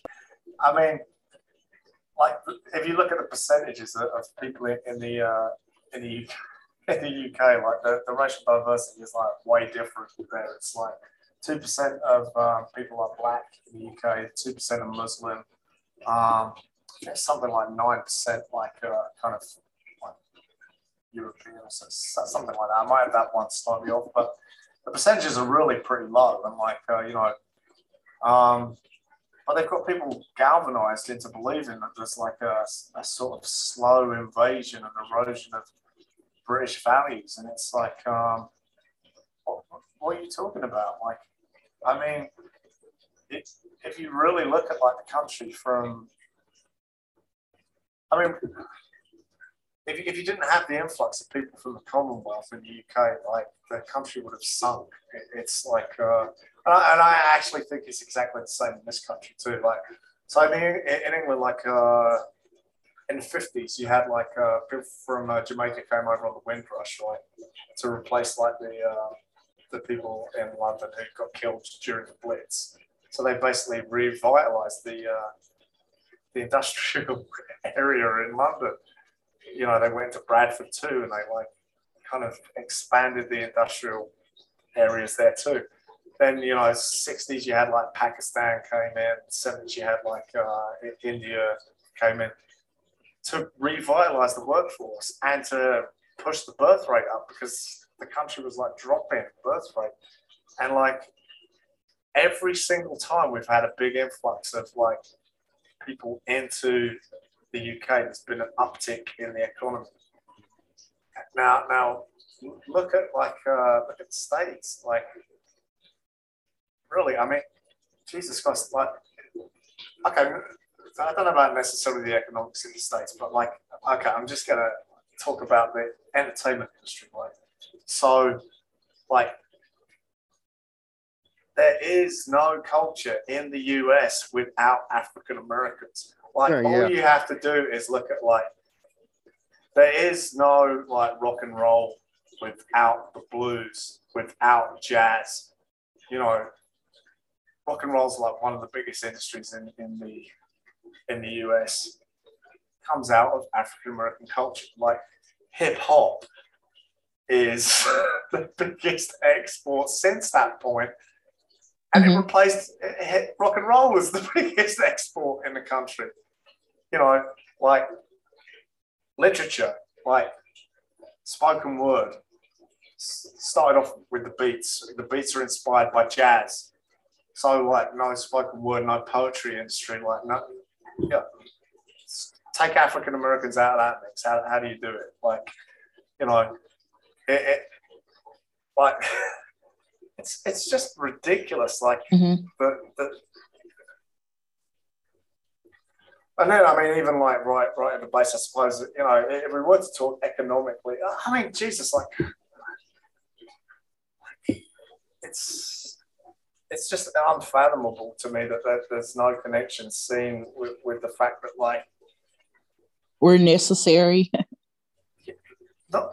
Yeah, like vital, like the thing that actually made America America.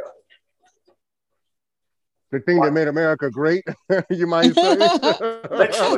literally. I mean, like, you know, economically, obviously, like the entire country's built off the back of slavery. No one likes to say that, or you know, nobody who's benefited from it likes to say it. But then, like, just culturally, like, Jesus Christ, like, look at all the food, look at all the cuisine in the South. Like, you know, there is no cuisine in the South without African American influence. You've got like, you know, okra, greens, you know, like Jesus. Like, I was watching like Anthony Bourdain like traveling around like America, and then he travels around like Africa, and you know, like the diet is almost identical. Like it's like, well, not identical, but like you can see where stuff has come over from Africa and kind of gone into the American cuisine. It's like it's absolutely like the bedrock of this entire country. Like the whole country like is built off of immigration, and it's just bamboozling to somebody from the outside to like who's pretty versed in popular culture to like look at it and just, you know, like how the hell like George Bush avoided like going in and like just plowing money into New Orleans and saying like this is the most important cultural city in the entire United States and it needs to be rescued. Right. It's just ridiculous, right? Yeah. It is. Sometimes, and I will say, and I know I'm not the only person and only black man in America who has felt this way, but you know, as a hypothetical, there have been times when I wonder, what if I could snap my fingers, right, or wave a wand? Y'all know that I would wave a fucking wand, right? But and make all the black people in the United States vanish, disappear, and have our own landmass where we can build ourselves and we can do what it is we've been doing, right? I wonder what America would look like inside of 5 years, what it would be like, what the national culture would be like. A desolate place. I honestly do wonder what that would look like. It doesn't mean that other people don't possess creative skills and styles and gifts and things of that nature in many different areas, in terms of education, in terms of entertainment, in terms of science and math and history and all of those things. But I just wonder how different things would be. Like how different would things be? Would it be unrecognizable? I believe it would be. I'm not saying it would be a shithole, but it might be a shithole. It'll be a shithole, but it'll be someone else in our place that's getting shat upon too. Yeah. Because somebody gonna get shitted on, bro. Yeah. That's the great American pastime, shitting on some motherfucker body that's shitting on somebody. I love how you're holding that teacup. Damn. A tiny ass teacup. Look how small it is. Tiny dancer. Hold me closer. I knew you were going to say that. Oh man. Yeah. But someone's gonna be shitted on, and I don't know who it is, but it's not gonna be white people, and they're gonna be doing the shitting. They're gonna shit now. The most shittiest group of people I ever did see. And Native Americans are damn near extinct, so they can't take much more shit. No. It might be Latino individuals. Oh yeah, the Mexicans is up next. Welcome. Come on home. They are up next, man. I can't see the Asians going for it because they don't have to. Well, I don't know now, Lavender. I would have said that same thing, except for I'm starting to think about when Donald Trump, that cocksucker, was calling this shit the China virus. Look at how there was an uptick in hate crimes. You know what? But do you see how fast they passed the bill to protect them? Yeah. Have we gotten a bill yet to protect us? We haven't even gotten the George proposal bill passed. Damn. And a way that's significant, and a way that helps people. I don't believe so. I don't think so, because civil rights is applicable to everyone. It's not just applicable to us. So you can't say that. Not to Has my there knowledge. been anything specifically for Black people? I haven't heard of it. I think it's the voting rights thing that was passed in 1964. It's like I'm talking about to help Black to keep us safe. I don't know if I can. To make it a crime you know, like what they just did for the Asian community since the pandemic. No, it's not a crime. It's still not a crime. It's just unfortunate. Yeah. But not a crime. Yeah. But it's okay, because you know what? I ain't crying about it. It's all good. I didn't know it was this bad until tonight. Damn. I did not know it was this bad. I don't think. I'm sorry, man. I was gonna say. I think it's like you were saying earlier, and all three of y'all were saying earlier in different ways. It's just for people who are marginalized and ostracized to move. All we can do is move in the way that we move. We can move forward and do the best we can. Because if we're relying on the state to make us okay, then we're not going to be okay. We have to make us okay in all the ways that we can make ourselves okay. Something just came to me. I see why a lot of African Americans cling to religion so much, because it takes away your own responsibility in things, and it kind of puts it on a higher power. And it's kind of like I'm paraphrasing, but it's like casting your cares on God or casting your needs on God. And I see why a lot of Black people are so religious based. Yeah. Because you believe that's all you got. That's all you got. That is really all you got, is hoping the guy upstairs, the man in the sky, is looking out for you, because you cannot look out for yourself. And it also explains why some of us are so gung-ho at it, because if you're going to do it, like Booker T and them said, you're going to do it till you're fucking satisfied. Till you're satisfied. You're going to go as far into it as you can. We believe that is ridiculous and there should be some logic applied to it. But looking at it from that perspective, it's not hard to understand at all. The thing I think is funny is, isn't it easier to believe in God than it is to like be a working class guy and believe that a billionaire understands how you feel? That is amazing. Yeah. Yeah. Yep. Do you really think like Donald Trump's ever had to like eat sugar sandwiches or like had to Hell no. Live off like ice cream wafers for like a month, or had to like decide to like not eat so that his kids could eat? I don't know. I mean, it's the level of cognitive fucking dissonance.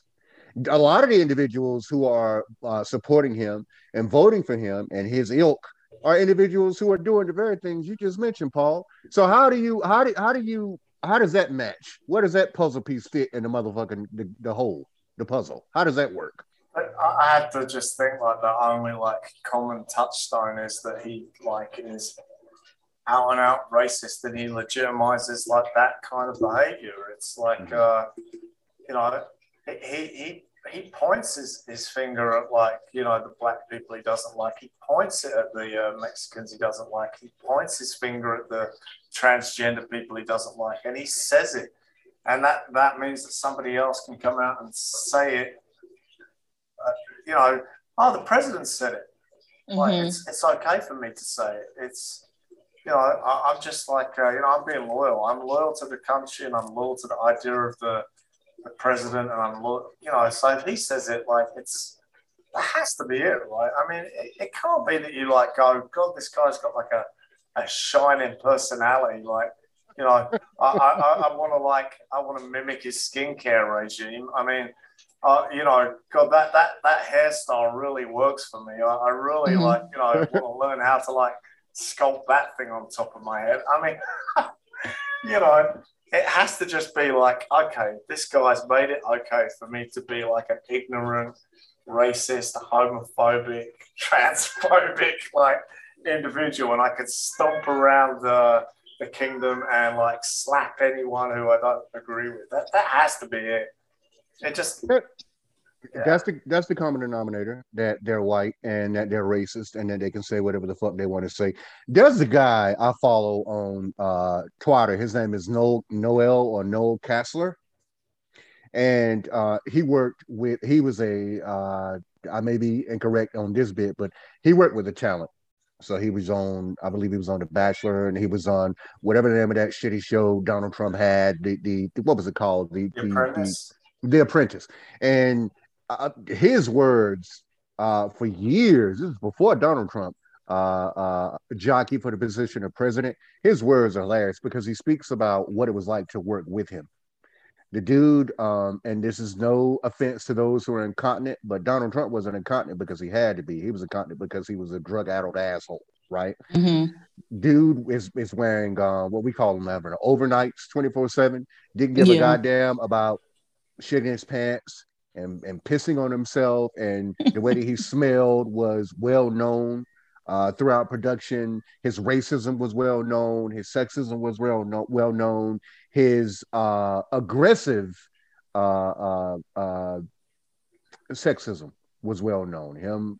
He owned the Miss America pageant for some years. I don't know. Yeah. I think he might still own it. Work with him with the pageants too, I believe. Yes, he did. He did work with him, and he was. All these things were common knowledge. It's not as if the average American it's not as if some average Americans, I should say, haven't always had a beat on who this motherfucker has been. People have known who he is the entire time, but it's like we've always said here: the common denominator is racism. The common denominator is being able to fit yourself in a space where you can feel, in which you can feel better than folks who don't look like you or who don't come from where you come from. But Kassler is still talking about it now. Like, this is the most revolting, disgusting, racist, sexist, just a horrible, horrible fucking human being, a monster who was somehow installed because he wasn't voted in office. He was installed in a position of authority. And now we're at a point at which half of the American populace, the grotesque thing to me about it is, whereas before he was installed in office, you have the Electoral College to blame for that. You have gerrymander to blame for that. You have voters' rights registration rules being broken to blame for that. But to me, the most grotesque bit of this is the next time he runs, if his ugly ass lives to run again, right? Is that he can be voted into office legally because of the number of people who believe in what he is. They are what he is. They looking at him is like looking into a mirror. Yeah. So that is I won't call it frightening because, as I said before, I'm 42 years old now, man. I'm tired of being fucking frightened. I'm infuriated now. I'm angry. I'm pissed the fuck off, right?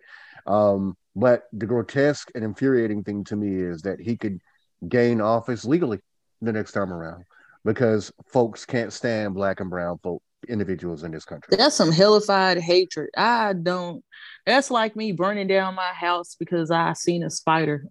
That is so crazy. Yeah. And but racism is crazy as hell. So it is. You're burning your own goddamn house down to kill a spider, knowing goddamn well you have to have a place to live after the immolation has stopped, after the flames are fucking going out. But the spider's fucking gone. The spider's fucking gone. Right? As long as the spider is gone, and the spider don't even fucking want you. No, and it's in the corner. Yeah, not thinking about you. And the thing that's even worse than that, after your home is burned to the ground, you're stinking ass outside. Now you're out there with a million motherfucking spiders. But you're not thinking about that. No, until you realize you're outside with a million spiders. So then you set the lawn on fire. Then there's the neighborhood. And that's exactly what the fuck is happening. Yeah. They'll burn the whole country down. Yeah, which is what's happening. Yep. That's happening here. It's like y'all were saying earlier, as we all have said, the schematics of racism are ridiculous. It doesn't make any sense. And in the end, you can best believe, what's that? I forget the, I want to bring up the nail, which is the poem. For one of a nail, the horse was lost, but not one of a horse, the carriage was lost, and all of that. But the thing that makes sense to me, just as much, if not more than that, is, and I don't know it by heart, but they came for the blah, and then we allowed them to have the blah. They came for the blah next, and we allowed them to have that blah. Then they came for the blah next, and it goes on and on and on that way until the blah is you. And everybody else who was down, who you looked down your nose at, was now gone, and you are next in line. Is as you said earlier, Lavender, there's always going to be a victim, and there's always going to be a victimizer. And if you are okay with watching the victim be victimized, you better think long and hard about that, because once the current victim or the previous victims are eradicated, there you stand. You're next. There you sit. There you You're stand. next. Yep. That's your ass. But Brody, the whole thing that hinges on is like the ability for the person listening to actually have empathy and understand like how somebody else might feel. And I just don't feel. I mean, is he a sociopath? I actually think he might be. I mean, it's Trump and some of these others seem to be sociopathic. Like, they just they literally. I mean, what you were saying about burning down a house, it's almost like they're going into somebody else's house and burning the house down while they're still inside it, and just sat there going, well, at least they don't have at least they don't have it anymore. Yeah. Right. Because the end result's the same.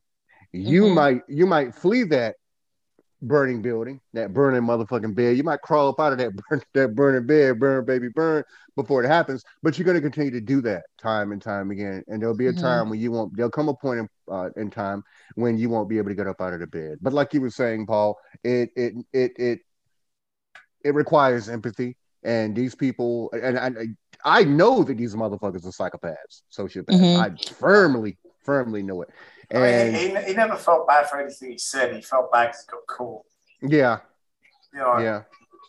It's like engaged in the backpedal, and like you don't backpedal if you actually know that you've done something wrong. You backpedal because you've been caught. Like if you actually know that you've done something wrong, then you apologize, and it's heartfelt, and you do something to fix the way you do going forward. But he just stumbles from one like klutzy. Well, actually, no, I'm not going to say that. It's not a klutzy thing. Like, he's kind of fooled people into thinking he's a fucking clown, and he just doesn't have any control over what comes out of his mouth. But the points where he gets caught being racist, the points where he gets caught being sexist, that's him. That's him. He's just like, that's him, like, right out there. And like, the bits where he backpedals and he tries to, like, gloss over it, that's the lie. He doesn't mean a fucking thing on any apology he's ever made. I remember a couple months ago when the numbers were showing that his people were dying. They were dying of COVID-19, right? Or of COVID-19. And he threw a rally. This motherfucker loves rallies more. His middle name ought to be Rally instead of Jay, whatever the fuck it is. But he actually started to appeal to those members of his base who were dying of COVID-19. He got on the stage and said, well, I think, and we all saw this, I think it's good to go and get vaccinated. And immediately the people in the crowd began to boo his ass. They began to boo him. So these people that he allowed to, that he went out of his way to commandeer in terms of the loyalty, began to boo him. But then he backed up, like you were saying a moment ago, Paul. He backed up and said, well, I mean, if you want to, that kind of thing. These people, I have this thing, I've said it before, about calling people stupid. Like the older I grow, the more I realize that what I would have called stupid before is really about intent. These things are intentional. People are hateful and they're selfish on fucking purpose, and they know perfectly well what it is they're doing. I'm not going to say that that's applicable to every single asshole, but the vast majority of them, I believe, it's applicable to them. So I won't say that these motherfuckers don't know that they're being hoodwinked by the consummate fucking con man. He is doing something right, even though it's evil. He's doing something right. These motherfuckers can watch this guy be a proponent of a thing that he spent months and months and months putting down, and without proof going about disproving these things, right? And shitting all over them. But in the same speech, in the same breath, he can go back on his word and people will praise him and they will cheer his glory. You know, the most Christian man in the United States, by the way, if nobody knew about it, Donald J. fucking Trump. You know, they can fucking praise him. So, again, I go back to what it is we were all saying before, which is it's nothing to do with a lack of knowledge. It's nothing to do with a lack of awareness in terms of what's going on. It's that common denominator, the racism. And I believe the majority of what we're dealing with in this country, politically and socially, stems from fucking racism. The hatred of those who are black and brown. Mm-hmm. I agree. Yeah. So I don't know where we'll be by November of next year. I don't predict it's going to be in a better place. I hope that it is, but you know, given what's going on now, I don't see that happening, man. I don't know how much worse it's going to get, but I know it's going to get worse. Mm-hmm. Who's going shopping lately and seen these motherfucking prices? The prices are high. God, with everything that was given to us during the pandemic, as far as being home and blah blah blah, and free internet, and the kids being at home, they're gonna get it back. They're getting it back in ways of food. I see. It's not. It's God. I hate to be so negative, but it's not never gonna be just good. It's gonna be some razzle dazzle bullshit sprinkled in there somewhere, you know, just to keep us on our toes. So yeah, we're home. Yeah, we're making more money, but you're gonna spend it, and you're gonna spend it if you want to eat. So yeah, prices are high, man. I've really changed my diet, how I've been eating. It's probably making me more healthier too, but yeah. And I am. I mean, unfortunately, I would say unfortunately, even though it's healthier for me, but I've had to change my diet as well. Although I'm moving on towards changing. I eat less meat, less red meat, because red meat is the thing. Like that's the shit that's hyper expensive. Pork and fucking beef. Yeah, it's going up. Hell, even poultry is going up. Yeah, everything is fucking going up. We bought two T-bone steaks. Usually will be like $13-14. It was $23 for that. So yeah, I'm not eating steak like I used to, and I don't need it. So it is what it is. I just have a really lax feelings towards things, because I'm just no need to fight against a prick. It's just gonna be. And you do the best you can in the best way you know how. Yep. I don't know if we're going to reverse. I don't think we're gonna. I think this is where we are and where we will be. And I'm not saying I don't think these can't get better in good time. But those who are, listen, your Bezoses and your Gates and your Musks and all Elon, these individuals, they are.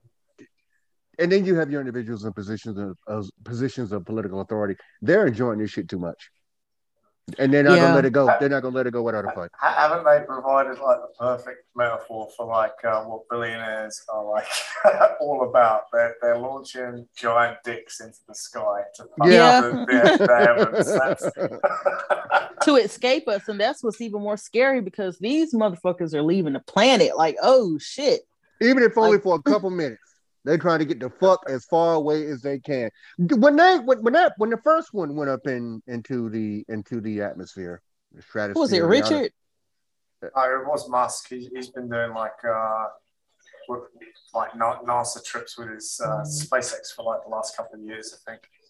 I find Branson didn't even get to space. Like he's just in the upper stratosphere, I think. Yeah, but they're moving that bar. The thing that I find hilarious, which is what you brought up, Paul, is you didn't realize the heck. Okay, so we know it's got to be a blog and it's got to be kind of sort of spherical in some ways, but it looked like a dick.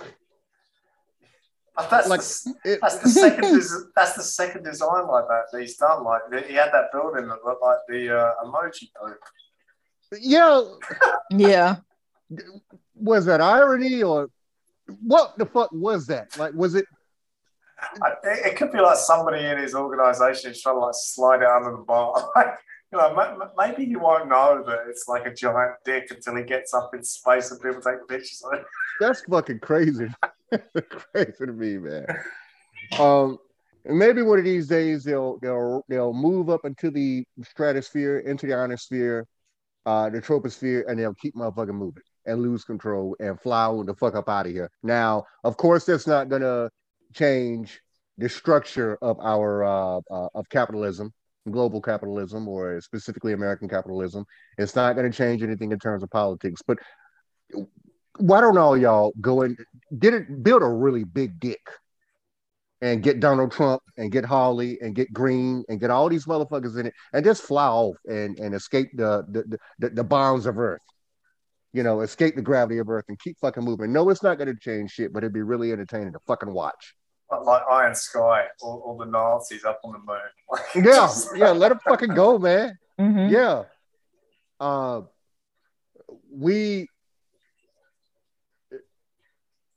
believe that I know that we're in a bad place. And I don't think it's going to get any better. So the best we can do is do the best we can. That's every fucking body who is not an asshole. You know, an asshole. I think the thing is, I think you covered it earlier, like, you know, why would they leave? Like, you know, the only reason it, like, tastes good to them to be here is because they have somebody's neck to step on. Mm-hmm. Yeah, so, like, you know, they go up on the moon, like, they'd have to take somebody along with them to, like, fuck with. Yeah, because they can't seem to do without that. It's like robots or something. Yeah, yeah. It's like motherfuckers, and this may not be applicable to everyone. I just want to put that out there. Motherfuckers who enjoy, listen, no normal person likes fucking caviar. God damn it, I don't believe it. I never have believed it. You don't like fucking caviar. You like it because salty, nasty shit, man. You like it because it is $1,300 an ounce. Because nobody else can have it. If you wanted something that was overly salty and bad for your fucking heart, your fucking blood pressure, then you could go to, if that's the way you feel about it, if you really get some Doritos, man. Get some Doritos or get some Spam or some fucking treat meat or some fucking what do you call them, Vienna sausages. But that's not $1,300 an ounce, is it? Mm-mm. It's what people it makes them feel good to be able to look down on other people and to be able to say, I can have this and you cannot. You know, so we're in dire straits here. And like you were saying, Paul, over where you're from, man, they're in dire straits there. I think we're in dire straits fucking period. As a species, I believe.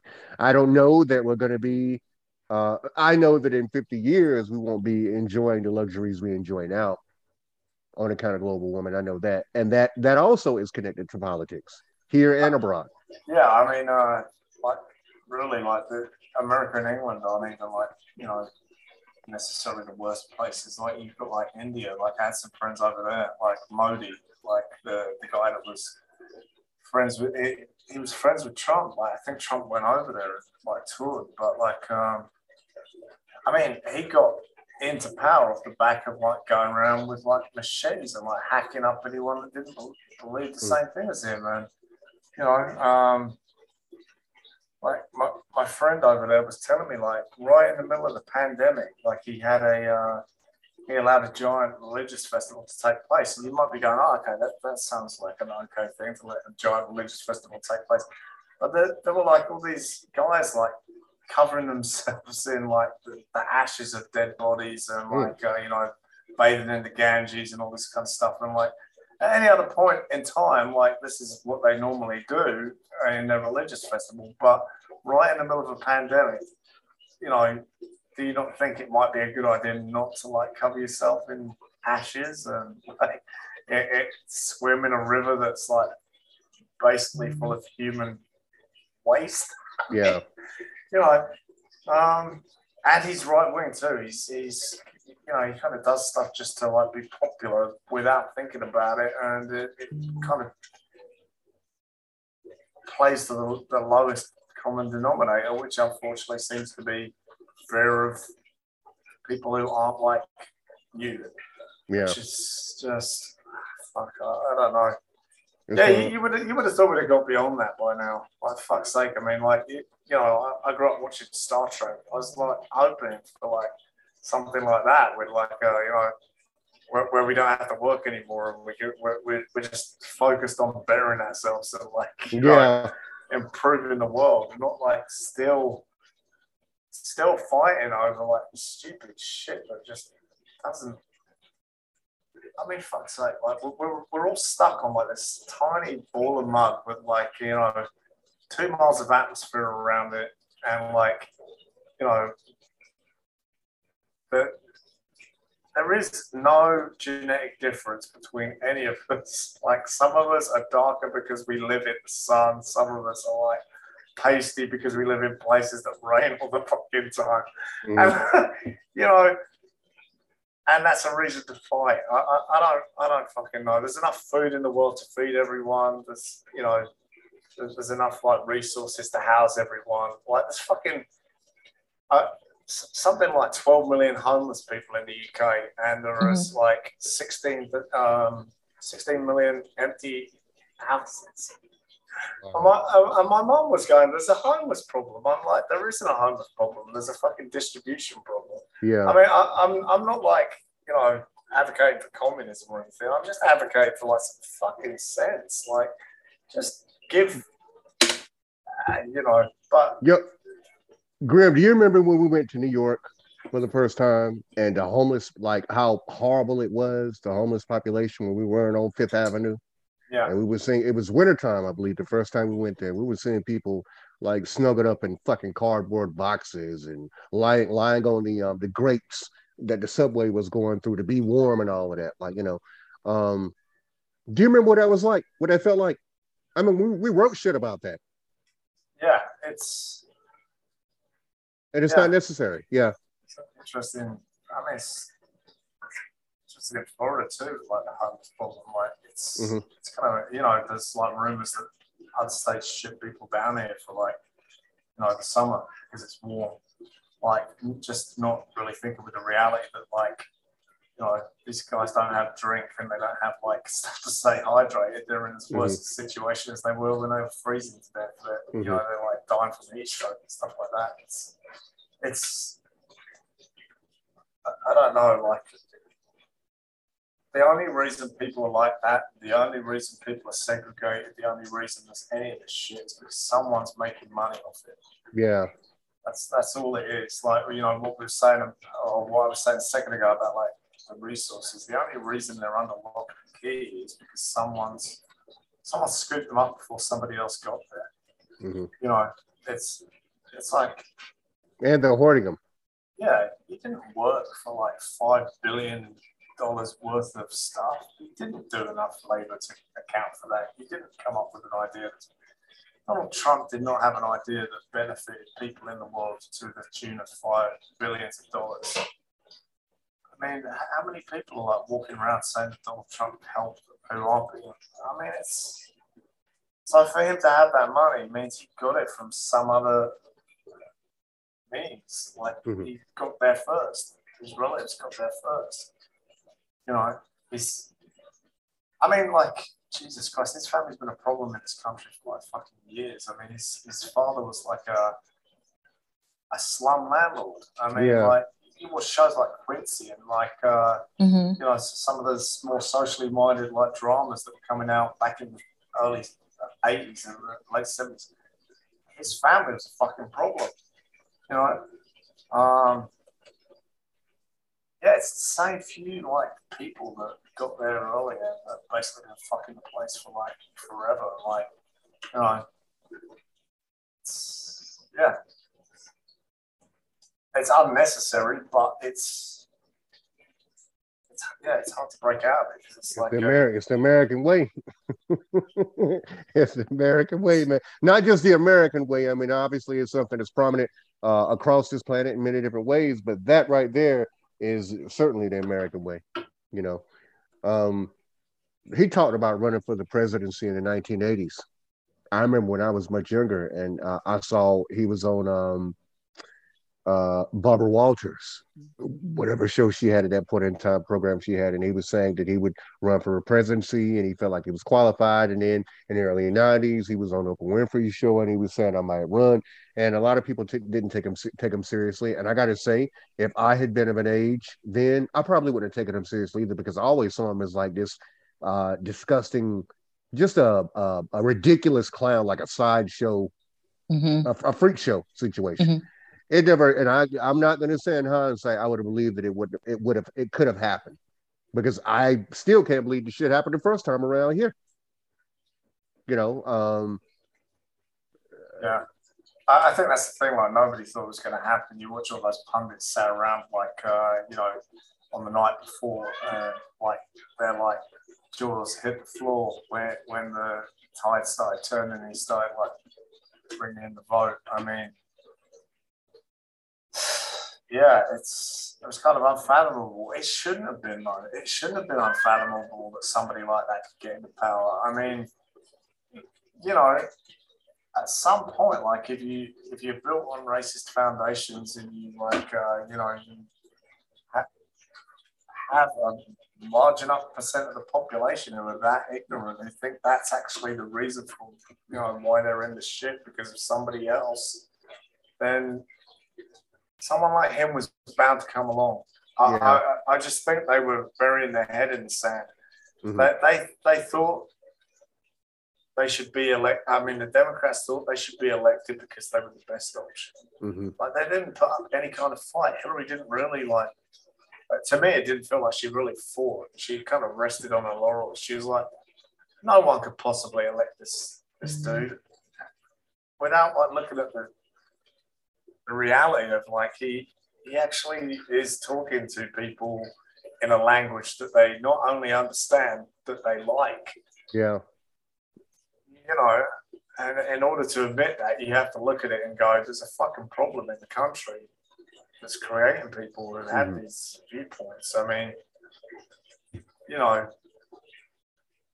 that there are people who you aren't reaching with your social programs, that there are people who still don't feel like you've said anything that actually includes them. Mm-hmm.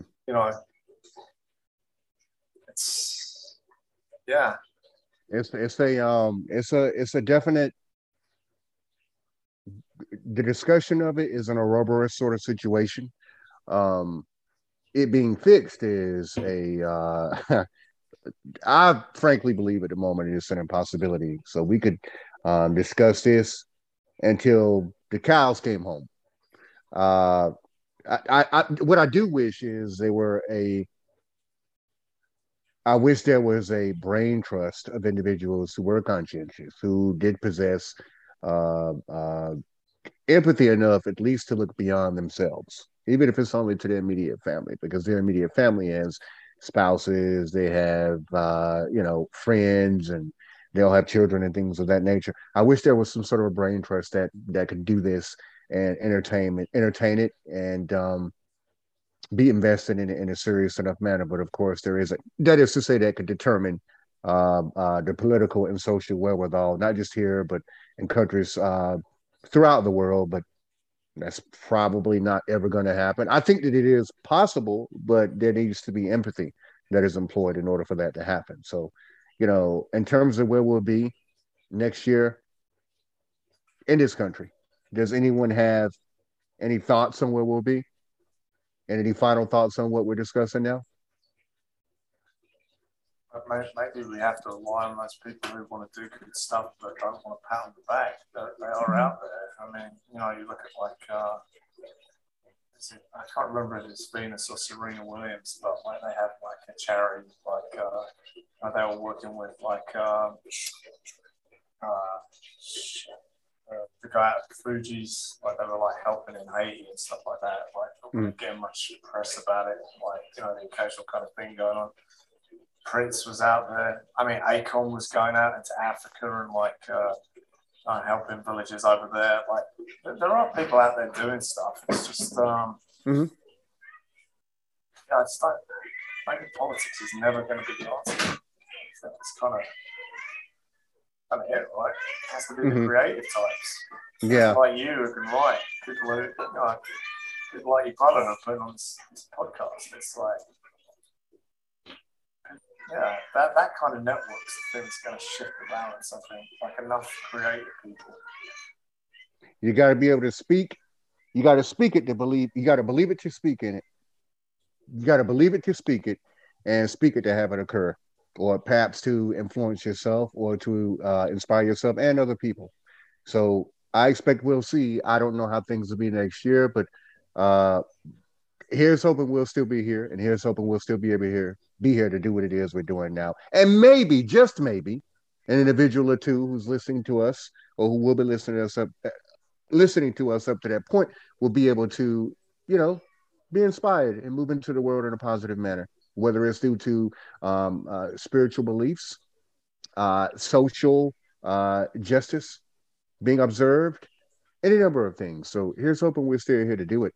And thank you for that too, by the way. We thank you for that, brother. We do. Anybody have any final thoughts on the religion and on the spirituality and on the politics and all the rest of that happy horse shit? I just got to say one quick thing is all we can really rely on is ourselves, and we all have an individual responsibility to do better outside of money, outside of politics, outside of religion. We all have to do better. So it starts within yourself. But I've enjoyed myself tonight. I have been hearing about Grims for the longest, at least over 15 years now. And it's been a pleasure to talk to you tonight. Just gathering your perspective on things. And just learning like how people from other countries view us. Because I always wondered how we're viewed over here in this country. And it's as I thought we are a hot mess. And the United States is very, very ghetto. It's ghetto, but welcome. This is home. I don't know if it's going to get better, but I'm content. I'm happy. I do have I was going to say a few, but I have great people in my life, and that's enough to keep me sane. So fuck the rest of it. All is well. I'm really happy to be a part of this podcast, and I will say goodnight after the final remarks from our other host. Look, Mark, you and I have been saying this for a while, but we actually mean it. Build back better. Better. I've heard it. Build back better in a way that's effective, in a way that actually has some sand behind it. Some gumption, some power and energy and love and empathy behind it. Those are my final thoughts, my final words on tonight's the main motherfucking satellite. Paul, Mr. Grimm, we all thank you so much for setting aside the time to come and be a part of this with us, the main satellite with us. And we just appreciate you so much, man. And I love you. And anytime you ever want to come back, I will extend the invitation, man. It's a standing invitation. You are always welcome. We love you. You let me waffle. You let me waffle for a long time. So. Anytime you want to invite me back, I'm totally down to. Okay. Yeah. All right. Yeah. All right. Y'all, Mark, you have anything else to say about side? We'll see y'all on the other side. Shit. I love y'all. This has been awesome. Good night. All right, love you too, bro. Good night. Hell yeah. Good night, to meet y'all. you all. Hell yeah. Good to meet you. Absolutely, brother. Be easy. On the main show night. On the main show night.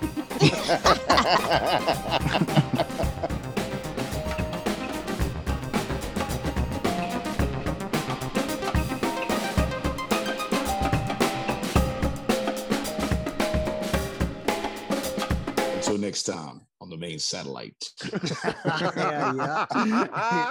Yeah. Yeah. All right, fellas. All right, Good night, brother. All right, Take it easy, man. bro. All right. All right.